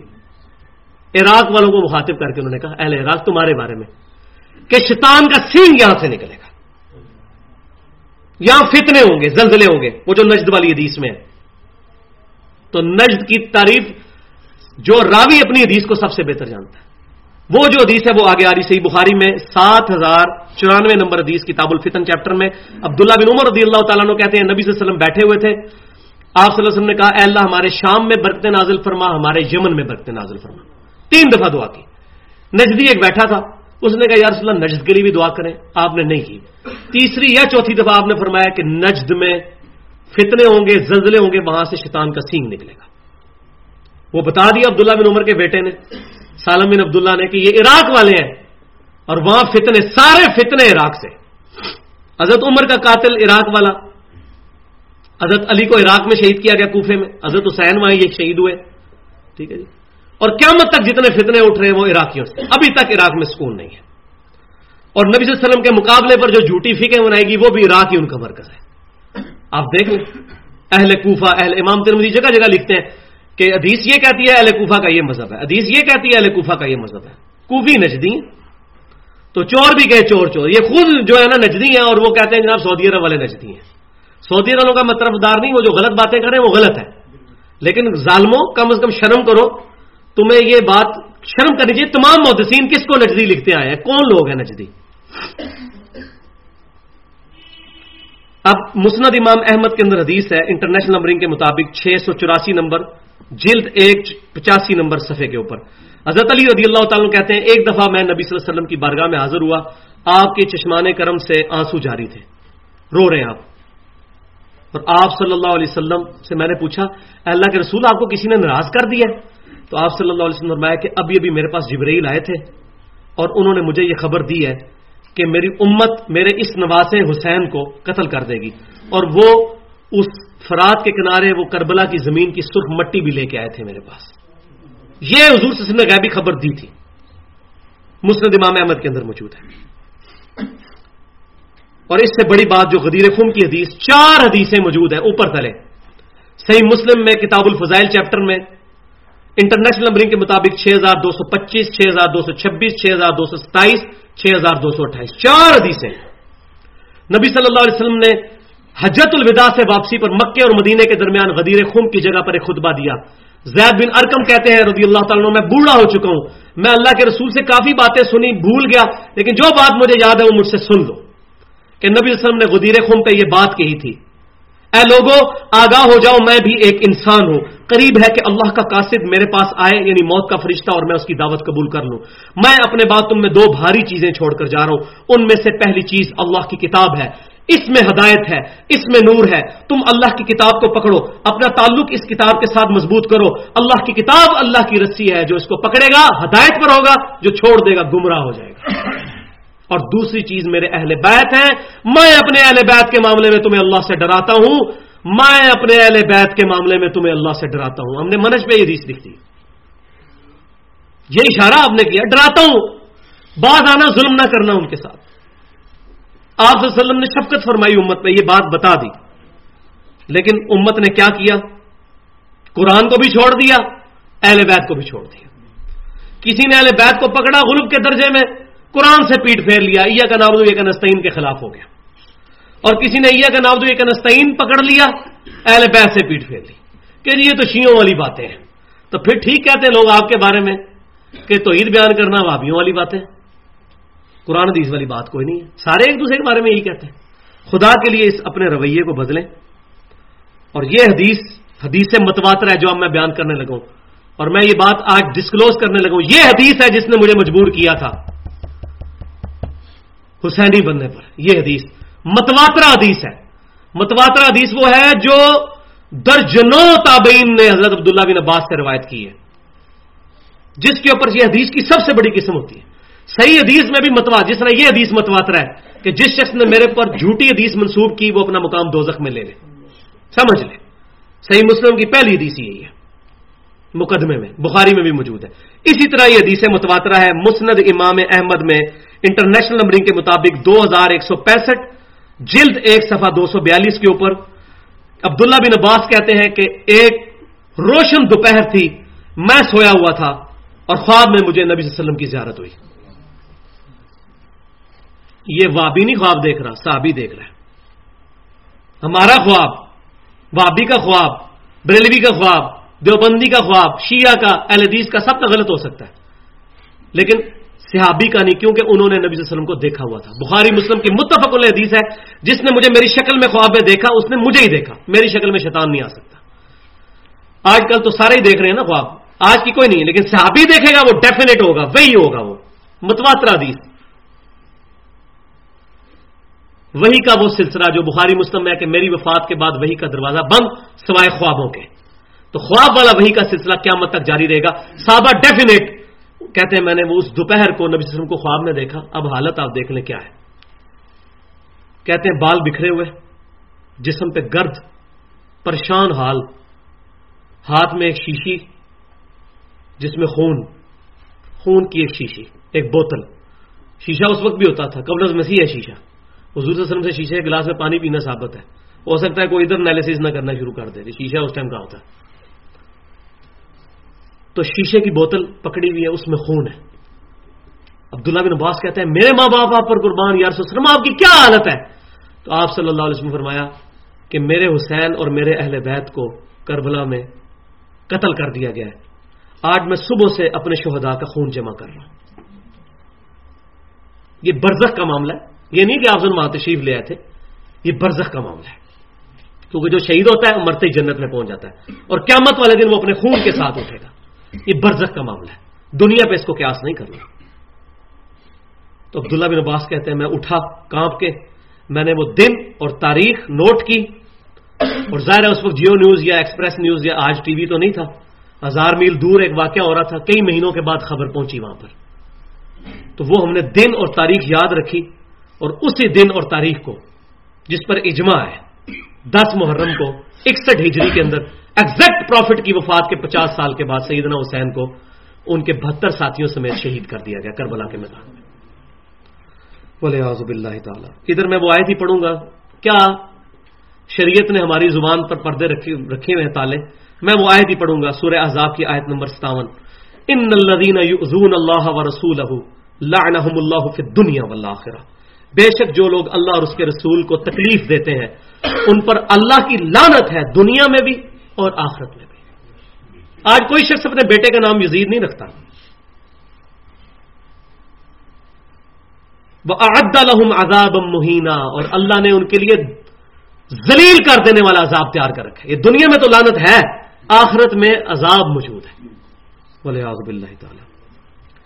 تو یہ اب لعنت میں نے نہیں کی ہے، حضرت ام سلمہ ام المومنین مسند امام احمد حدیث نمبر 26592 جلد 6 صفحہ 298، ام سلمہ جو حضور کی بیوی رضی اللہ تعالیٰ عنہ اس وقت زندہ تھی، ان تک جب بات پہنچی کہ حضرت حسین شہید ہو گئے ہیں، انہوں نے کہا اللہ کی لعنت ہو عراقیوں پر، انہوں نے حضرت حسین کو شہید کیا، اللہ ان کو قتل کرے، انہوں نے آپ رضی اللہ تعالیٰ عنہ کے ساتھ دھوکہ کیا، اللہ ان قاتلوں کو ذلیل و خوار کرے۔ اور وہ ہوا ہے، وہ آخر میں آ جائے گا کیسے ذلیل ہوئے ہیں وہ۔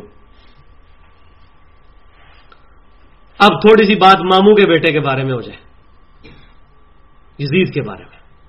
کیونکہ حضرت معاویہ ہمارے روحانی ماموں ہیں, ٹھیک ہے, ساڈے مامے کا پتر تے لگتا ہے یزید. پر وہی گل ہے کہ حضرت نوح کا بیٹا اگر غلط کام کرے گا تو نوح علیہ السلام کی وجہ سے اس کو کوئی نہیں سپورٹ ملے. تو حضرت امیر معاویہ کی ایک بہن سیدہ ام حبیبہ رضی اللہ تعالی عنہا نبی صلی اللہ علیہ وسلم کی بیوی ہماری ماں ہے, اور ان کے والد سیدنا ابو سفیان رضی اللہ تعالیٰ حضور کے سسر ہے. کوئی بندہ ان کے بارے میں بکواس کرے گا وہ اپنی نسبت نبی صلی اللہ علیہ وسلم سے سمجھے ٹوٹ گئی, اہل بیت سے بھی ٹوٹ گئی. تو یزید بن معاویہ کے بارے میں آپ سن لیں. حضرت ابو ہریرہ, میں نے کہا تھا نا ابو ہریرہ پکے اہل بیت کے ماننے والے حسینی ہیں. حضرت ابو ہریرہ رضی اللہ تعالیٰ سے روایت ہے, صحیح بخاری علامات نبوت والے چیپٹر میں حضور کی پروفیسیز جو ہے مستقبل میں جو پوری ہونی تھی 50 سال کے بعد, 3605 نمبر حدیث ہے. حضرت ابو ہریرہ رضی اللہ تعالیٰ عنہ کہتے ہیں کہ نبی صلی اللہ علیہ وسلم نے فرمایا کہ میری امت کی تباہی بنو قریش کے نوجوانوں کے ہاتھ میں, لونڈوں کے ہاتھ میں ہونے والی ہے, جب نوجوانوں کے ہاتھ میں حکومت ہو جائے گی. اور اگر میں چاہوں ان نوجوانوں کے نام, ان کے ماں باپ کے بھی نام بتا دوں, لیکن ڈرتے تھے, وہ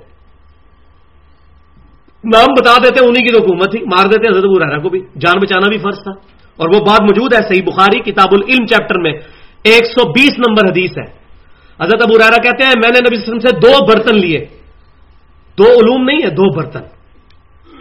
یہ صوفی بھی حدیث پیش کرتے ہیں جی, وہ 2 ہے, ایک جڑا تصوف ہے, ایک روحانی ہے, ایک جڑا. تو وہ کہتے ہیں کہ 2 علوم میں نے سیکھے, 2 میں نے برتن لیے. علم بھی اگر کوئی بول لیتا تو جائز ہے, کوئی ایسا مسئلہ نہیں ہے. 2 میں نے برتن لیے, ایک میں نے تم پہ ظاہر کر دیا, یعنی حضور کی حدیثیں بیان کر دی. دوسرا اگر میں ظاہر کر دوں تم میری گردن مار دو, کیونکہ انہی کی حکومتیں تھی. اگر وہ بتا دیتے کہ تم لوگوں کے ہاتھوں امت کی تباہی ہونے والی ہے تو ان کو قتل کر دیتے, لیکن انہوں نے ایمانداری کی, بتا دی کہ ایسا ہے. اور پھر اشارتاً کیا کیا, ابن حجر اسقلانی رحمۃ اللہ علیہ اس حدیث کے تحت لے کے آتے ہیں, پوری بحث لے کے آتے ہیں کہ مصنف ابن ابی شیبہ میں یہ چیز موجود ہے کہ حضرت ابو ہریرہ دعا کیا کرتے تھے, اے اللہ مجھے 60 والے سال سے پہلے موت دے دینا, اور نوجوان لونڈوں کی حکومت سے پہلے 60 ہجری سے پہلے مجھے موت دے دینا. اور یہ حدیث موجود ہے مصنف ابن ابی شیبہ میں بھی, اور جز ابی العباس الاسم المتوفا 346 ہجری 133 نمبر حدیث اس حدیث کی کتاب میں بھی موجود ہے. بہت بڑے محدث ہیں, انہوں نے ایک پوری کتاب لکھی ہے اس ٹاپک پہ کہ 60 سے پہلے مجھے موت دینا.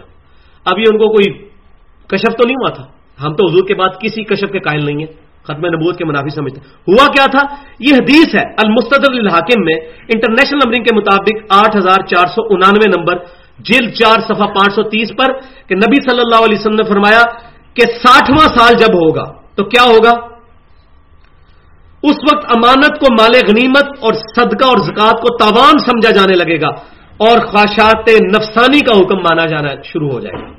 یعنی یہ 60 جو سال جب پورے ہوں گے تو یہ ہوگا. اور 60 سال میں حضرت معاویہ رضی اللہ تعالیٰ عنہ فوت ہوئے, اور اسی وقت جو ہے وہ 61 ہجری میں یہ واقعہ کربلا ہو گیا. یزید 60 ہجری میں بن گیا, اور الحمدللہ حضرت ابو ہریرہ کی دعا قبول ہوئی.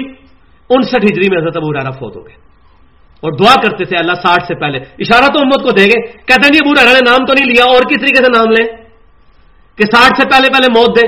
60 میں کون سا لونڈا حکمران بنا ہے. اور ابن حجر اسقلانی نے انصاف کیا ہے, 3605 نمبر حدیث صحیح بخاری میں انہوں نے لکھ دیا ہے ان لونڈوں میں پہلا یزید بن معاویہ ہے جس کے ہاتھوں امت کی تباہی ہوئی ہے. ابن حجر بڑا نام لیتے ہیں فتح الباری کا, سارے متفق ہیں. اسے تو کپڑے اتار کے رکھ دیے ان کے ناسبیوں اور یزیدیوں کے, انہوں نے لکھ دیا ہے کہ وہ پہلا شخص وہ ہے. اور حضرت سفینہ کی حدیث تو میں آپ کو پہلے ہی بتا چکا ہوں, صحیح جامعہ ترمذی میں ابو داؤد کے اندر, ترمذی میں 2226, ابو داؤد کے اندر 4646 کہ بنو امیہ کی حکومت شریر ترین بادشاہت ہے. اب سیکنڈ لاسٹ ٹاپک, اب میرا خیال 10-12 منٹ میں انشاءاللہ یہ کنکلوڈ ہو جائے گا انشاءاللہ تعالی, بڑے آرام کے ساتھ, کیونکہ 2 چیزیں رہ گئی, اس کو سمجھ لیں. پہلی چیز قسطنطنیہ والی بشارت, جس کی وجہ سے ڈاکٹر ذاکر نائک کو میں نے یہ میل کی. انشاءاللہ مجھے امید ہے کہ اس نے جو خاموشی اختیار کی ہے تو وہ انشاءاللہ اس کا مطلب ہے کہ علمی ذرائع پر اس نے رجوع کر لیا ہوگا. اللہ کرے کہ وہ اعلانیہ طور پہ بھی رجوع کر لے کہ قسطنطنیہ والی بشارت یزید بن معاویہ پر چشمہ کرنا علمی غلطی ہے. یہ غلطی امام ابن تیمیہ رحمۃ اللہ علیہ المتوفا 728 ہجری ان سے ہوئی, اور وہ پھر آگے چلنی شروع ہوگی. بزرگ تو ساروں کو پیارے ہوتے ہیں, غلطیاں کو کر گئے پیچھے یہ ڈیفینڈ کرتے پھرتے ہیں سارے. اشرف تھانوی جو کچھ کر کے گئے دیوبندی ڈیفینڈ کر رہے ہیں، احمد بریلوی صاحب جو ظلم کر کے گئے بریلوی ڈیفینڈ کر رہے ہیں، اہل حدیثوں کے جو بزرگ ظلم کر گئے ہیں وہ ان کو ڈیفینڈ کر رہے ہیں، الا ماشاء اللہ جو اہل حق ہر جگہ موجود ہیں جو کہتے ہیں کتاب و سنت اجماع حجت ہے، باقی بڑے سے بڑے کی بات جوتی کی نوک پہ اگر کتاب و سنت کے خلاف ہے، ایسے لوگ موجود ہیں اور الحمدللہ اہل حدیث میں زیادہ تر لوگ ایسے موجود ہیں. اس لحاظ سے میں ان تینوں مکتبہ فکر میں ان کو پرائرٹی پہ محبت کرتا ہوں کہ کم از کم ان کو یہ بات سمجھانا آسان ہے. اب یہ زیادہ بدبختی ہے کہ یزیدی بھی سب سے زیادہ ان کے اندر موجود ہے، تو اسی لیے میں ان کو جھنجھوڑ رہا ہوں کہ خدا کے لیے تم اپنا کرائٹیریا وہی رکھو جو باقی چیزوں میں رکھتے ہو. تو صحیح بخاری کتاب الجہاد چیپٹر میں 2924 نمبر حدیث ہے، نبی صلی اللہ علیہ وسلم نے فرمایا کہ میری امت کا پہلا لشکر جو کیسر کے شہر کو فتح کرنے کے لیے جائے گا، کیسر کا شہر اس وقت قسطنطنیہ تھا، اس وقت استنبول ہے. استنبول کہتے ہیں ٹرکش لینگویج میں اسلام ان اے بلک، یعنی اسلام کا گڑھ. تو یہ پھر مسلمانوں نے جب فتح کیا، یہ بہت بعد میں فتح ہوا ہے، یزید کے مرنے کے بھی 150-200 سال کے بعد، فتح کوئی نہیں ہوا کسی سے بھی. محمد فاتح سلطان محمد فاتح نے فتح کیا تھا. تو استنبول اب اس کا نام رکھ دیا قسطنطنیہ کا. جس طرح آج ویٹیکن سٹی ہے روم کے اندر، عیسائیوں کا گڑھ، وہاں پوپ بیٹھتا ہے، اس وقت پوپ بیٹھتا تھا قسطنطنیہ میں. تو آپ صلی اللہ علیہ وسلم جو کیسر کے شہر پہ پہلا لشکر حملہ کرے گا، فتح نہیں، فتح تو بتایا کسی سے نہیں ہوا، نہ صحابہ سے ہوا، نہ تابعین سے ہوا، تبا تابعین کے بھی اینڈ کے دور میں جا کے ہوا. تو ان کے لیے مغفرت کی بشارت ہے. اب کیا ظلم ہوا کہ صحیح بخاری میں ایک حدیث ہے جس کو جان بوجھ کے اس پہ فٹ کر دیا، وہ حدیث آپ سن لیں. اس سے پہلے میں آپ کو بلکہ یہ بتاتا ہوں، صحیح بخاری میں کتاب التہجد چیپٹر میں 1186 نمبر حدیث ہے. یہ آپ بات سمجھ لیں، انشاءاللہ کوئی دنیا کا مائی کا لال اس کا جواب نہیں دے سکتا. بات علمی ہے. جو ہلاک ہوا دلیل سے ہلاک ہوا، جو زندہ ہوا دلیل سے زندہ ہوا. سورہ انفال کی آیت ہے، سیدھی سی بات ہے. 2 + 2 4 ہیں بھائی. دنیا کے سارے بزرگ مل کے نا سورج واپس پلٹا دیں اور مردے زندہ کر دیں اور ہمیں کہیں کہ 2 + 2 5، ہم مانیں گے نہیں. تو ہم قرآن حدیث کو کیسے غلط مان لیں ان بزرگوں کے کہنے پہ، امام ابن تیمیہ کے کہنے کے اوپر یا ابن قیم کے کہنے کے اوپر. ہم 2 + 2 5 ماننے کے لیے تیار نہیں ہیں، تو ہم کیسے مان لیں کہ حضرت علی سے دعائیں کرنا شروع کر دیں، شیخ عبد القادر جیلانی کو پکارنا شروع کر دیں؟ نہیں. ایاک نعبد و ایاک نستعین، یہ کتاب اللہ، یہ پہلی چیز ہے. تو یہ 1186 نمبر حدیث کتاب التہجد صحیح بخاری، اس میں بڑی لمبی حدیث ہے. اس میں یہ ہے کہ سیدنا ابو ایوب انصاری رضی اللہ تعالیٰ عنہ روم پر حملے کے دوران، جو اس وقت ترکی ہے، قسطنطنیہ پہ حملے کے دوران اس لشکر میں موجود تھے جس لشکر کا سپہ سالار یزید بن معاویہ تھا، اور اس لشکر میں حضرت ابو ایوب انصاری فوت ہو گئے. یہ الفاظ ہیں بخاری کے، حضرت ابو ایوب انصاری فوت ہو گئے. اب فوت ہونے کے بعد دوبارہ قبر سے نکل کے زندہ ہونا، یہ کتاب و سنت میں تو کہیں نہیں ہے. ٹھیک ہے، ہاں کچھ لوگوں نے من گھڑت واقعات بنائے ہوئے ہیں تو وہ علیحدہ بات ہے. اب انہی واقعات پہ اگر عمل کرنا ہے اہل حدیثوں نے بھی، تو پھر ان کو مبارک ہو، اپنا عقیدہ خراب کر لیں کہ مرنے کے بعد بھی کوئی زندہ ہو سکتا ہے. تو ابو ایوب انصاری رضی اللہ تعالی عنہ اس لشکر میں فوت ہو گئے جس کا سربراہ کون تھا؟ یزید بن معاویہ. تمام اسماء و رجال کی کتابیں اٹھائیں، ابو ایوب انصاری 54 ہجری میں فوت ہوئے، 54 ہجری میں. اور وہ 7واں لشکر تھا، جو اس میں بخاری نے لکھا 7واں تھا، وہ میں بتاتا ہوں کیسے پتا چلا 7واں تھا. یہ تو میں ثابت کر دوں گا پہلا کوئی نہیں تھا، کیونکہ پہلے کا تذکرہ بھی حدیث کی کتاب میں موجود ہے. سنن نبی داؤد کے اندر یہ حدیث اٹکی ہوئی ہے ناسبیوں کے گلے میں، اس کو ضعیف بھی نہیں کہہ سکتے اور تھوک بھی نہیں سکتے، نگل بھی نہیں سکتے. الحمدللہ امام ابو داؤد رحمۃ اللہ علیہ پہ اللہ کی کروڑوں رحمتیں، انہوں نے یہ حدیث لکھ دی. 2512 نمبر حدیث کتاب الجہاد سنن نبی داؤد کے اندر وہ حدیث لے کر آئے ہیں کہ ابو عمران تابعی رحمۃ اللہ علیہ کا بیان ہے کہ ہم قسطنطنیہ پہ حملے کے لیے جب پہنچے، اس وقت ہمارے لشکر کے امیر عبد الرحمن بن خالد بن ولید تھے، خالد بن ولید کے بیٹے رضی اللہ تعالیٰ عنہ. ادھر یزید کا نام نہیں ہے. اچھا، اور وہاں سیدنا ابو ایوب انصاری رضی اللہ تعالیٰ عنہ نے ہمیں ایک آیت اور اس کی تفسیر سمجھائی. ابو ایوب انصاری اس لشکر میں بھی موجود، وہ سارے لشکروں میں شریک رہے قسطنطنیہ کے. آیت کی تفسیر سمجھائی اور پھر آپ اللہ کی راہ میں جہاد میں شریک ہوتے رہے کنٹینیوس، یعنی لشکروں میں شریک ہوتے رہے حتیٰ کہ آپ انہی میں سے ایک لشکر میں فوت ہوئے اور قسطنطنیہ میں دفن ہو گئے. اور وہ کہاں فوت ہوئے؟ یزید والے لشکر میں، کیونکہ اس میں وہ زندہ تھے. تو اگر 2 حملے بھی ہوئے ہوں قسطنطنیہ پہ تو یہ پہلا ہے، جس میں وہ زندہ تھے وہ پہلا ہے، اور اسی میں موجود ہے. پھر شریک ہوتے رہے حتیٰ کہ ایک میں فوت ہو گئے. فوت ہونے والا لشکر بخاری میں، زندہ والا یہ، لیکن یہ بھی تیسرا لشکر ہے، لیکن اس سے بہت پہلے ہے، وہ 7واں، یہ تیسرا. تو پہلے لشکر کی جو پیشن گوئی ہے وہ سیدنا معاویہ رضی اللہ تعالی عنہ کے جو بھائی ہیں یزید بن ابی سفیان، ان کے ایک بھائی ہیں، صحابی ہیں، بہت زبردست پرسنالٹیز ہے. یزید بن ابی سفیان، ابو سفیان کے بیٹے، یہ یزید بن معاویہ نہیں ہے. ان کو وہ لشکر لے کر روانہ ہوئے تھے قسطنطنیہ پر حملے کے لیے سیدنا عثمان غنی رضی اللہ تعالیٰ عنہ کے دور کے اندر. اور کچھ حضرت معاویہ کا بھی نام لیتے ہیں، دونوں ہو سکتے ہیں. الحمدللہ ہم تو تمام صحابہ کو جنتی مانتے ہیں، ہمیں کوئی ساڑ نہیں حضرت معاویہ جنت میں جاتے ہیں، ہمیں تو خوشی ہے حضور کے سارے صحابہ. ہمیں یہ بھی، ہم یزید کے بارے میں بھی نہیں کہتے کہ وہ دوست کی ہے یا وہ لانتی ہے. پورے لیکچر میں نے کئی لفظ استعمال نہیں کیا کہ یزید لانتی ہے، یہ نہیں میں نے کہا. یزید لعنت کا مستحق ہوا، یہ میں ڈنکے کی چوٹ پہ کہتا ہوں، قرآن اور حدیث سے کہتا ہوں. قرآن میں نہیں ہے لعنت اللہ علی الکاذبین، جھوٹے پہ اللہ کی لعنت. لیکن آپ میرے سامنے جھوٹ بولے، میں آپ کو لعنتی نہیں کہوں گا، لیکن آپ کو کہوں گا کہ آپ اس عمل کی وجہ سے لعنت کے مستحق ہو گئے، توبہ کر لیں. اب میں آپ کو بتاتا ہوں، ام سلمہ نے تو لعنت بھیجی تھی نا اہل عراق میں، وہ آگے حدیث، یہ کنکلوڈنگ حدیث ہے، اسی پر ہی آ رہی ہیں. تو یہ پوری میل میں نے لکھ دی ہے قسطنطنیہ کے دونوں لشکروں والی، میں نے ڈاکٹر ذاکر نائک کو. تو اللہ تعالیٰ ان کی عمر دراز کرے. اس وقت اللہ کی حجت ہے دنیا پہ، لیکن پیغمبر نہیں، غلطی ان سے ہو سکتی ہے. میں ان سے بڑی محبت کرتا ہوں الحمدللہ اس مسئلے میں. تو یہ 54 ہجری کے اندر یہ معاملہ ہوا. تو یہ میں نے آپ کو کلیئر کر دیا لشکر والا. اب آخری جو باتیں تھیں، میں نے کہا تھا 12 منٹ لگیں گے، ان میں سے 7 منٹ گزر چکے ہیں، انشاءاللہ 5-7 منٹ میں یہ بات بھی ختم ہو جائے گی. وہ یزید کے 3 سیاہ کارنامے سن لیں آپ حدیث کی کتابوں سے، جو اس کے فضائل سناتے ہیں نا. تو اب ہم نے چاہا کہ حسینیت بیان کرنی ہے تو اس کے ذرا کارنامے سنائے کہ اس نے کیا کیا کارنامے کیے ہیں. پہلا کارنامہ سنیں، صحیح مسلم میں کتاب الحج چیپٹر میں 3245 نمبر حدیث ہے کہ اس نے یزید نے عبداللہ بن زبیر رضی اللہ تعالی عنہما، جو حضرت زبیر اشرا مشرا کے بیٹے ہیں اور وہ بھی بنو امیہ کے خلاف تھے، انہوں نے مکے کے اندر حکومت قائم کر لی تھی. ان کو شہید کرنے کے لیے، شہید تو نہیں کر سکے اس وقت کیونکہ یزید مر گیا تھا پیچھے. 64 ہجری کے اندر صحیح مسلم کے اندر موجود ہے کہ اس نے مکے کے اوپر چڑھائی کی، خانہ کعبے پر منجنیق سے پتھر پھینکے. یہ مسلم کے الفاظ ہیں بھائیو، تاریخ کی روایت نہیں ہے، یہ ابن تیمیہ کی لکھی ہوئی تاریخ نہیں ہے، یہ حدیث کی کتابیں ہیں.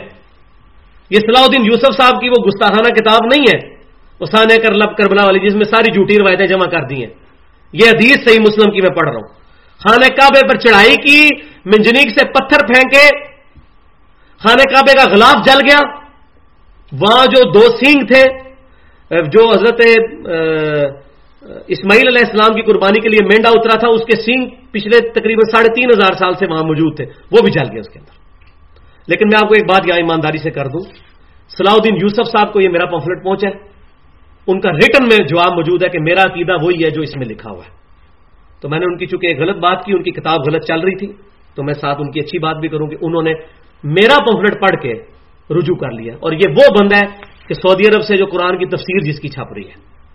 ذالک فضل اللہ یؤتی من یشاء. علم کسی کی وراثت نہیں بھائی، وہ مجھ سے 50-60 سال بڑے ہیں عمر میں، ٹھیک ہے. واللہ انہوں نے اس کو پڑھ کے کہا اس میں کئی حدیثیں جو میرے علم میں ہی نہیں تھی کہ حضرت معاویہ رضی اللہ تعالیٰ عنہ کے فوجی نے عمار بن یاسر کو قتل کیا تھا. کہتے ہیں مجھے پتہ ہی نہیں تھا. اور بخاری مسلم میں حدیث ہے کہ عمار بن یاسر کو باغی جماعت قتل کرے گی. وہ آپ پڑھ لیجئے گا. میں وہ ایک ادھر بات سن لیں، ایک پورا لیکچر میں اس پہ بھی دوں گا انشاءاللہ تعالی جب زندگی رہی اور یہ ہضم ہو گیا. اور وہ لیکچر ہوگا رافضیت اور ناسبیت کے اوپر. ابھی میں صرف یزیدیت کے اوپر ایڈریس کر رہا ہوں. اس پہ پھر میں سارے طرف کے پول بھی انشاءاللہ تعالی اللہ نے زندگی دی تو کھولوں گا. تو یہاں پر یہ 64 ہجری کا پہلا کارنامہ. دوسرا کارنامہ واقعہ ہرا، مشہور واقعہ. یہ واقعہ ہرا کیسے ہوا؟ جب مدینے میں خبر پہنچی کہ سیدنا حسین کو شہید کر دیا گیا، جو میں نے شروع میں کہا کہ حضرت حسین کے فوارے کی ضرورت تھی کہ امت جاگتی، جاگی بھی امت. انہوں نے کہا ہم یزید کی بیعت توڑتے ہیں جنہوں نے کی ہوئی تھی. کئی تو ویسے نیوٹرل ہو گئے تھے، بغاوت کر دی انہوں نے. انہوں نے کہا ہم عبداللہ بن زبیر کی بیعت کریں گے. 63 ہجری کے اندر واقعہ ہرا پھر ہوا، شرمناک ترین واقعہ جو امام ابن تیمیہ رحمۃ اللہ علیہ بھی اپنی زبان اس پر نہیں روک سکے. انہوں نے بھی لکھ دیا شرمناک ترین واقعہ. مسجد نبی میں 3 دن تک گھوڑے باندھے گئے, لیدیں کرتے رہے, نماز نہیں ہوئی وہاں پہ. اہل مدینہ کو لوٹا گیا. البدایہ والنہایہ تاریخ ابن کثیر پڑھیں, 1000 عورتوں کے ساتھ. میں اس کی صحت میں نہیں پڑھتا, نہ میں اس کو دلیل بتاتا ہوں, میں ویسے مسلم سے حدیثیں پیش کروں گا, لیکن جن کے لیے ابن کثیر بہت بڑی پرسنالٹی ہیں ان کے لیے یہ بہت بڑے پھکی ہے کہ 1000 صحابیات اور تابعات عورتوں کے ساتھ یزید کی فوجوں نے زنا کیا, حرامی بچے پیدا ہوئے. اب بادشاہ والا سلسلہ ہی نہیں تھا اس وقت. یہ ابن کثیر نے لکھا ہے, امام ابن تیمیہ کے شاگرد نے, تاریخ ابن کثیر میں. تو اس کو چھوڑ دیں, یہ میری دلیل نہیں ہے, کوئی اس کو پکڑ کے تو تاریخ پکڑنا شروع کر دیں. میری دلیل یہ ہے, بخاری اور مسلم کی کتنی حدیثیں واقعہ ہررا کے بارے میں کہ یزید کی فوجوں نے قتل عام کیا مدینے میں, کیونکہ انہوں نے بیعت توڑ دی تھی یزید کی. انہوں نے کہا نبی کے نوازے کو شہید کر دیا ظالموں. حدیث صحیح بخاری میں کتاب التفسیر سورۃ المنافقون کی تفسیر کے اندر انٹرنیشنل نمبر کے مطابق 4906 نمبر حدیث ہے, کھول کے پڑھ لیں کہ واقعہ ہررا کے دوران جب مدینے والوں کو لوٹا گیا کتنے صحابہ شہید ہو گئے. حضرت انس حضور کے غلام 10 سال حضور کو وضو کروایا, زندہ تھے. یہ ساری چیزیں دیکھنے کے لیے بیچارے اتنے غمگین ہوئے کہ یار صحابہ کو شہید کر دیا ان ظالموں نے.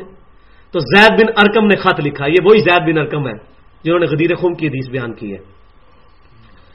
انہوں نے کہا انس بن مالک آپ غمناک کیوں ہوتے ہو, کیا اللہ کے نبی نے ہمیں نہیں کہا تھا کہ میری وفات کے بعد انصار کے ساتھ ظلم کیا جائے گا؟ یہ اہل مدینہ انصار ہی ہے نا, بخاری مسلم کے الفاظ ہے, انصار میں دیکھ رہا ہوں تمہارے گھروں پر فتنے بارش کی طرح ٹپکتے ہوئے مدینے میں, میرے بعد صبر کرنا یہاں تک کہ حوض کوثر پہ مجھے آ کے ملنا. تم پر ترجیح دی جائے گی دوسرے لوگوں پر, تم پر ظلم کیے جائیں گے, لیکن صبر کرنا. پوری دنیا ایک راستے پر چلے, انصار دوسرے راستے پر, میں انصار کے ساتھ ہوں, میرا جینا مرنا انصار کے ساتھ ہے. اسی لیے تو حضور مدینہ شریف میں دفن ہوئے, ورنہ مکے کے ساتھ حضور کے 55 سال مکے میں گزرے تھے, پیار تھا. ان ظالموں نے ان کے ساتھ یہ ظلم کیا, مدینہ کی حرمت پامال کی, قتل عام کیا, لوٹا. اور آپ صحیح مسلم کی حدیثیں پڑھ کے دیکھ لیں. اب یہ آ گیا وہ فتویٰ, نبی صلی اللہ علیہ وسلم کا فتویٰ, جس نے اہل مدینہ کو ڈرایا اور دھمکایا, اہل مدینہ میں کوئی بدعت جاری کی, اس پہ اللہ کی لعنت, اللہ کے فرشتوں کی لعنت, تمام لعنت کرنے والوں کی لعنت. یہ مسلم کے الفاظ ہیں. اب میں نے لعنت بھیجی ہے, جس نے کام کیا, جس کو فٹ اس کو گفٹ ہو گیا, جس کو حدیث فٹ اس کو گفٹ. یہ صحیح مسلم کے الفاظ ہیں, میں حدیثیں پوری نہیں پڑھ سکتا. انٹرنیشنل نمبرنگ کے مطابق فضائل مدینہ کے چیپٹر میں 3339, 3319, 3323, 3330 سے لے کے 3333 تک کتنی حدیثیں مسلم کی ہیں. اور صحیح بخاری کی میں آپ کو حدیث بیان کر چکا. اس کے علاوہ صحیح بخاری میں اور حدیثیں سن لیں, 2604, 2959, 4024. ٹھیک ہے, 4024 میں تو سعید بن مسیب کہتے ہیں کہ جب حضرت عثمان کا قتل ہوا کوئی صلح حدیبیہ والا باقی نہیں رہا, کوئی بدری صحابی باقی نہیں رہا سوائے چاندے کے. اور جب یہ واقعہ ہوا, واقعہ ہررا, تو کوئی صلح حدیبیہ والا بھی باقی نہیں رہا. یہ بخاری ہے.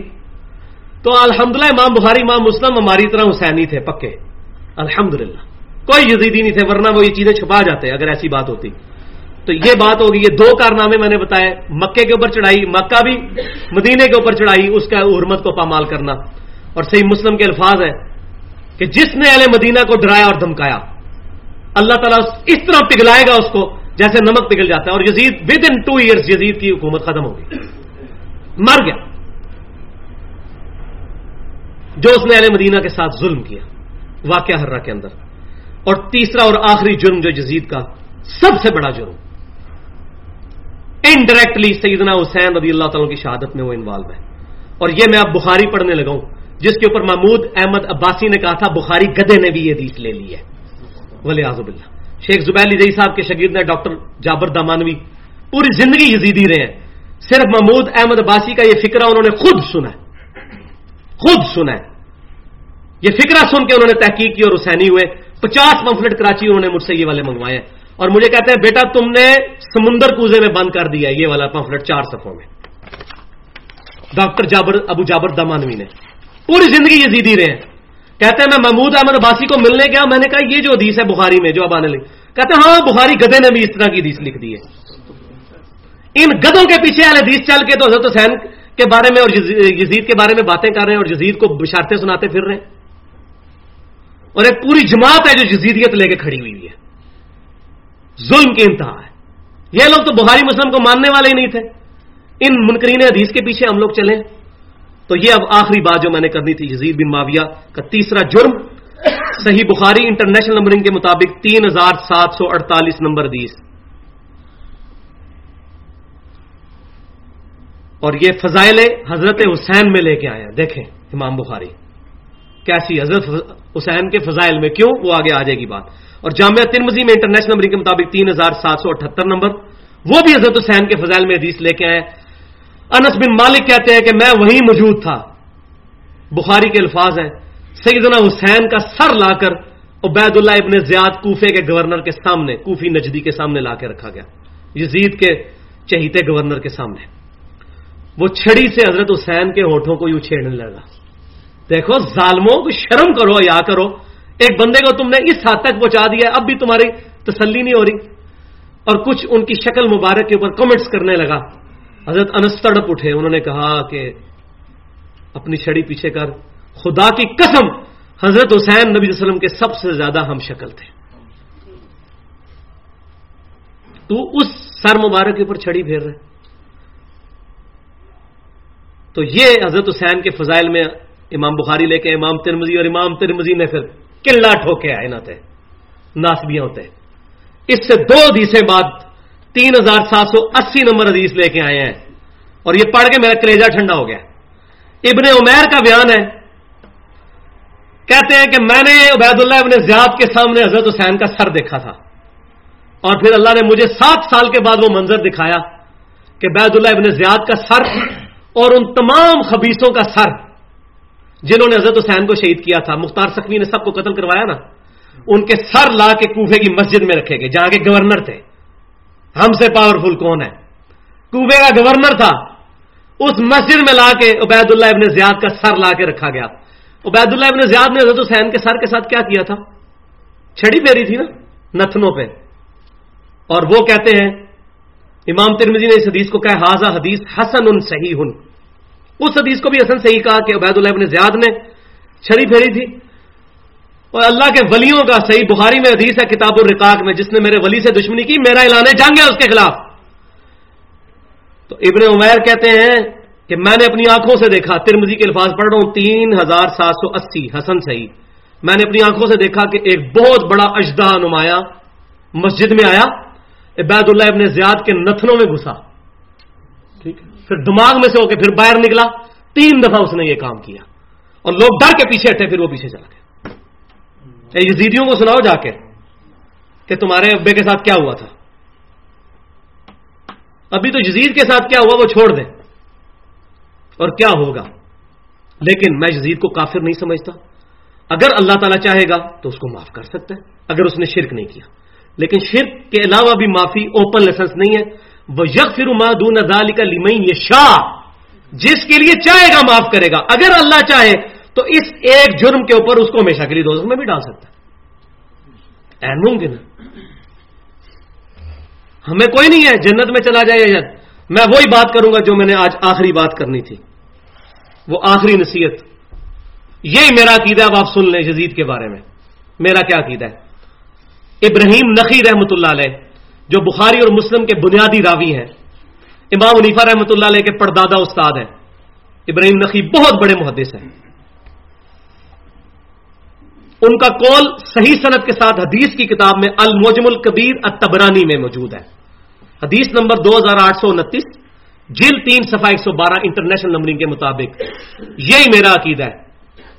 انہوں نے کہا اگر بالفرض میں ان لوگوں میں شامل ہوتا جنہوں نے حضرت حسین کو شہید کیا تھا، اور قیامت والے دن اللہ میرے اس گناہ کو بھی معاف کر دیتا اور میں جنت میں بھی داخل ہو جاتا، تب بھی میں نبی صلی اللہ علیہ وسلم کا سامنا نہ کر سکتا جنت میں بھی، کہ مجھے رسول اللہ کہیں یہ نہ پوچھ لیں تو حسین کے قاتلوں میں شامل تھا. یہ امام ابراہیم نخعی کا قول ہے. اس کو ہم نے آخری نصیحت کے طور پہ اس پہ ڈالا ہے، اس پمفلٹ پہ.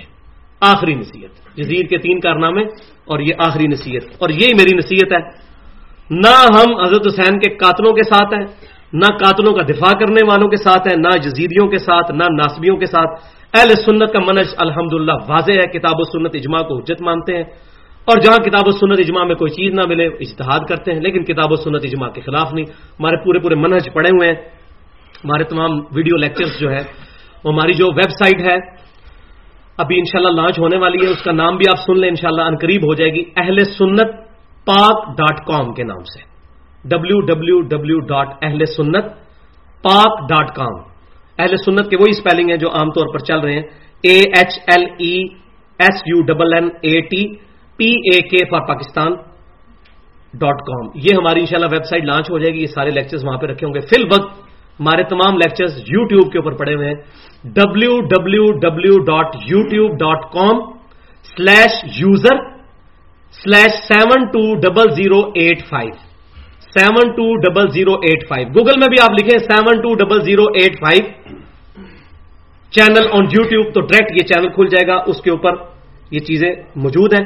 انشاءاللہ ہم اپنی ویب سائٹ کے اوپر تمام پمفلٹ رکھیں گے، امام کعبہ کی آواز میں تلاوت اور ترجمہ رکھیں گے، ویڈیو لیکچرز، اسلامک ڈاکومنٹریز رکھیں گے انشاءاللہ، تاکہ دنیا میں کہیں بھی کوئی بندہ اس کو اپروچ کر سکے۔ تو انشاءاللہ تعالیٰ ابھی اس کا تقریباً فائنل ہو چکا ہے، امید ہے کہ اس کو ہم لانچ کر دیں گے۔ اور یہ آخری بات اس کانٹیکسٹ میں آپ سن لیں کہ مجھے ایک بندے نے پوچھا جی آپ نے 720085 کیوں رکھا ہوا ہے اس کا؟ تو اس وقت تو ہم لوگوں نے رینڈملی رکھا تھا، لیکن اب میں نے اس کی نسبتیں بھی ڈھونڈ لی ہیں، 720085، کیونکہ ہم بریلوی رہے ہیں 31 سال، نسبتیں تو ہمیں پتہ ہے کیسے بنانی ہے، ٹھیک ہے۔ 720085 کیا ہے؟ 72 72 فرقے، 0000 ہے، کوئی نہیں، وہ 73واں فرقہ نہیں ہے، وہ طائفہ منصور ہے، حضور نے فرمایا ایک گروہ رہے گا حق پر، تو 72 فرقے 00، کیونکہ 72 میں 2 ڈیجٹ ہے 00، اور 8 ہے جنت کے 8 دروازے ہیں، صحیح بخاری مسلم میں حدیث ہے، جو وضو کے بعد پڑھے اشہد اللہ الہ الا اللہ وحدہ لا شریک، 8 دروازے جنت کے کھل جائیں گے، اور 8 دروازے جنت کے، اور جنت تک پہنچنے کے لیے 5 تن پاک کا راستہ، 5 720085۔ تو یہ الحمدللہ میں نے اس کا ایک سولوشن بھی جو ہے وہ پیش کر دیا ہے۔ یہ کوئی شرعی دلیل نہیں ہے، یہ منطق کے حساب سے، اس کو کوئی کتاب و سنت کی دلیل نہ سمجھے، یہ جسٹ فار انفارمیشن ہے۔ سبحانک اللہم و بحمدک اشہد ان لا الہ الا انت استغفرک و اتوب الیک۔ اللہ نے جو حق بات ہمارے منہ سے نکالی ہمارے دلوں میں راسخ فرمائے، جو باطل بات ہوئی ہمارے دلوں سے معاف کر دے، کتاب و سنت اور اجماع کو حجت ماننے کی توفیق عطا فرمائے۔ وما علینا الا البلاغ المبین۔